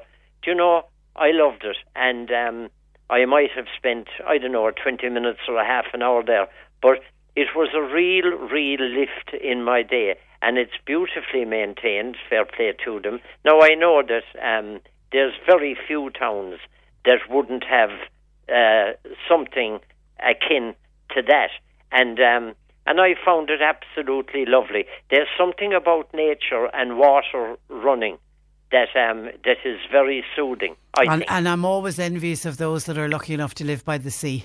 Oh, yeah. And you have that's that. The ultimate. Yeah. So get in some exercise. Now, diet. Diet is very important. Because this came up on the list last week about eating properly. Yeah. Now, okay, I'll put my hand up. The old chocolate and the sweets have increased during the COVID-19, and especially back with the kind of extreme lockdown. And it's not good. It's not good, and I won't pretend that it's completely sorted. But that if we can eat healthily, it's naturally it's going to help. I mean, if you put diesel into a petrol car, it won't go, and you'll get a lot of smoke coming out the back, or vice versa. If you put petrol in a diesel car, and our bodies are sensitive enough, and we need to, to be just that little bit careful, to eat, to be aware that we need to eat healthily, and that it isn't always something bought, frozen, and popped into the microwave. That where possible, and God knows the one thing we're not short of at the moment is time, that there's a bit of healthy cooking done. And in itself, that can be therapeutic. A lot of people would say, I've often heard people say that they love to cook, and that can be helpful too. But just to watch it like that, it isn't, that it isn't frozen convenience foods all the time. Okay. It's very tempting. Absolutely. And again, we're back to, because we're all thinking, I'm stressed. Oh, I'll just grab that. That's the quickest thing. You're not doing yourself any good. Be gentle with yourself. Absolutely. We need to kind of, we need to be kind to ourselves. Now, sometimes being kind to ourselves is the opposite of being easy on ourselves. Like, when you take on that bit of a walk, you're being kind to yourself, even though you might consider it the very opposite. You might think it would be a lot kinder to go in and sit on the armchair and to watch a bit of television. Not that there's anything wrong with some of that too, but to be reasonable with oneself and not to be guilt-tripping oneself all the time. I mean, I do have a bit of a hang-up now about the fact that the walking isn't much, and I do have a hang-up about the few extra bars of ice cream. But I don't think it will be the death of me, and I'm aware of it. And they say awareness is curative, and and you have to be kind to yourself and realise it's not your fault. You can't get out and do the exercise. Oh, but there is that. I mean, that's an absolute truth, and that's not, as it were, that's not cutting myself. That's the truth. But Yeah. Because and then the next one is actually watching your favourite TV programme or watching a box set. We all need to have me time and downtime. We do, and it doesn't have to be serious stuff. You know, I mean, I've spoken to people down through the years, and they will only read biographies and fact. That's fine. That's grand. I'm afraid I'm in the other category. I read crime novels. You know, Ian Rankin, John Rebus, his detective, and Jack Reacher novels, and all of those. I get a great kick out of those, and I just read all my life, and I mean it that way, that I'm always either at the beginning, the middle, or the end of a book. And you enjoy that, and it's your me time, and keep it up. Yeah. Okay, have reasonable and achievable goals. Yeah. Like a person might decide. Well, I've decided for about 5 years. I didn't get around to it yet. You know, to kind of declutter the office a bit. But no, I did have a go at it. Lockdown would have been a great time for that. Well, it was, and I did do it. I did do it. No,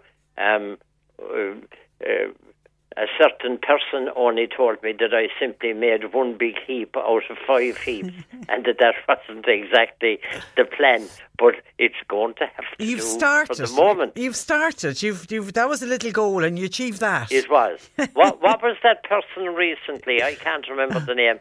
It became quite fashionable. There was some lady. Oh, I have her book at home. Marie Kondo. I'll send you on the book. You can read the book, and I'm telling you, she'll smarten you up. You'll get rid of that pile. It'll be out the door like a shot. Okay, so reasonable goals, set them. And again, because that was one of the things that during lockdown, when I spoke to, some people were great. Like I had a sister of mine who was fantastic at upcycling furniture, and she was constantly putting things up on Facebook that she was doing. She was putting all the rest of us to shame. You can beat yourself up if you're looking at other people who seem to be achieving massive goals. Absolutely. They're not your goals. You achieve what you need to achieve. Yeah. That's just it. I mean, if the thing is bugging you, well, then it's kind of easier to do it than to be allowing it to bug you one day after the other. It would be a kind of like the Nike thing on the T-shirt, just do it. And what I've always found is that where there's something hanging over me like that if I do it, I really feel better after it. It might be tiny. It might be taking a brush to some part of the yard, but when it's done, I feel better. You do. I had paperwork that needed to get done a few weeks ago, and like that, I was putting it off. And every morning you'd wake going, oh God, I still have to do that. And then I eventually one day said, this is ridiculous. It's head-wrecking me, the thought of doing it. Sat down, did it in an afternoon. Felt terrific when it was done. Yeah. And that's it, done and dusted. So organise and prioritise small tasks. Exactly. Again, it doesn't have to be major. It doesn't have to be build an extension onto the house. Like what it can be is, well, it became quite a big deal here, especially when we went over about 1.5 feet. Was like cut the grass on the lawn. That became very, very important, and I got a lot of dirty looks until eventually I cut the grass, and that kind of that helped in big ways around the house. But to just say like there is this little job that I absolutely need to do, and prioritise what you feel really, really needs to be done. And get that done. Somebody, Sheila says, I think it's good to go picking blackberries. And that's you're out with nature, and you're coming home with wonderful blackberries with you as well. Absolutely. I mean, perfect. I remember doing it as a kid. Yeah. My mum came from a farming background, and we used to go out to the farm when I was a child, And I remember having a kind of a metal gallon, I think it was a sweet tin, and off we'd go and pick berries, and it was lovely. They were made into jam or made into a pie. Yeah. Ina wants to know, where did Joe buy the visor he was talking about? Where did you get your visor? Okay, well, straight up, I bought two of them. One was, okay, I'll mention names. One was in Murphy's Pharmacy in Boherbue. They're excellent. They always have great stock. And the other one was in Duane's Pharmacy in Kanturktown. Okay, so two separate pharmacies. And actually, the chemist shops are great for selling those visors. And I know the last time we dealt with them, some hardware stores, I think, have them as well. But the chemist ones are great, and you can reuse the visor and you can sterilise it. Yeah. And reuse it. Yeah. So it is great. Yeah. Okay, I'm looking at time. We're okay for another couple of minutes. Humour. You think humour is great? Humour is important. So. Yeah. Where would we be without a bit of a laugh? Yeah. And I think most things you can find humour in most things, like there was mentions here about if the grass grew one other day, like that would be coming in the window, and a bit of kind of fun like that. My old aches and pains at the moment, we can have a bit of a laugh about that too. That getting ancient,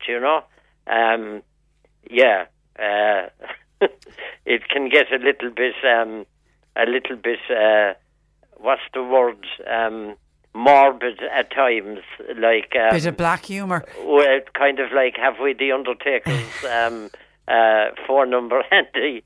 But a bit of humour. It's very necessary, because it can all seem so serious and so overwhelming at times, particularly with the numbers going back up again and that sense of, oh God, where are we going? And you can let it take you over, where it can absolutely consume every single minute of the day. And that's where I think humour comes into it, and switching off at times. Absolutely watch your news bulletin, but then turn over to some comedy, turn over to something light-hearted. Yeah. And even though you can get fed up of them at times because you get too many of them, but some of the videos that go around now on the WhatsApp and all that, very funny. Some of them can be extremely funny, and it's good to have a chuckle. I got a few answers from a few people, that I would have sent on one that appealed to me particularly, whatever one it was, and you'd get back, thanks for the laugh, or thanks for a chuckle. I needed that. That kind of thing. Gives that it doesn't always have to be dire. Okay. All right, listen, you look after yourself. We'll continue with this next week. We'll talk as we have more tips on how to deal with stress. But Joe, listen, have a good week and look after your back. And the same. And by the way, happy wedding anniversary. I know John Paul played a request for you on Sunday. 46 years on Monday. 4 years to the big one. And COVID-19 will be a distant memory in 4 years' time. Yeah. And we will party hard that night. I was only saying that we'll have a good one in 4 years' time. Listen, you mind yourself. 46 years, you'd get less for murder. Yeah.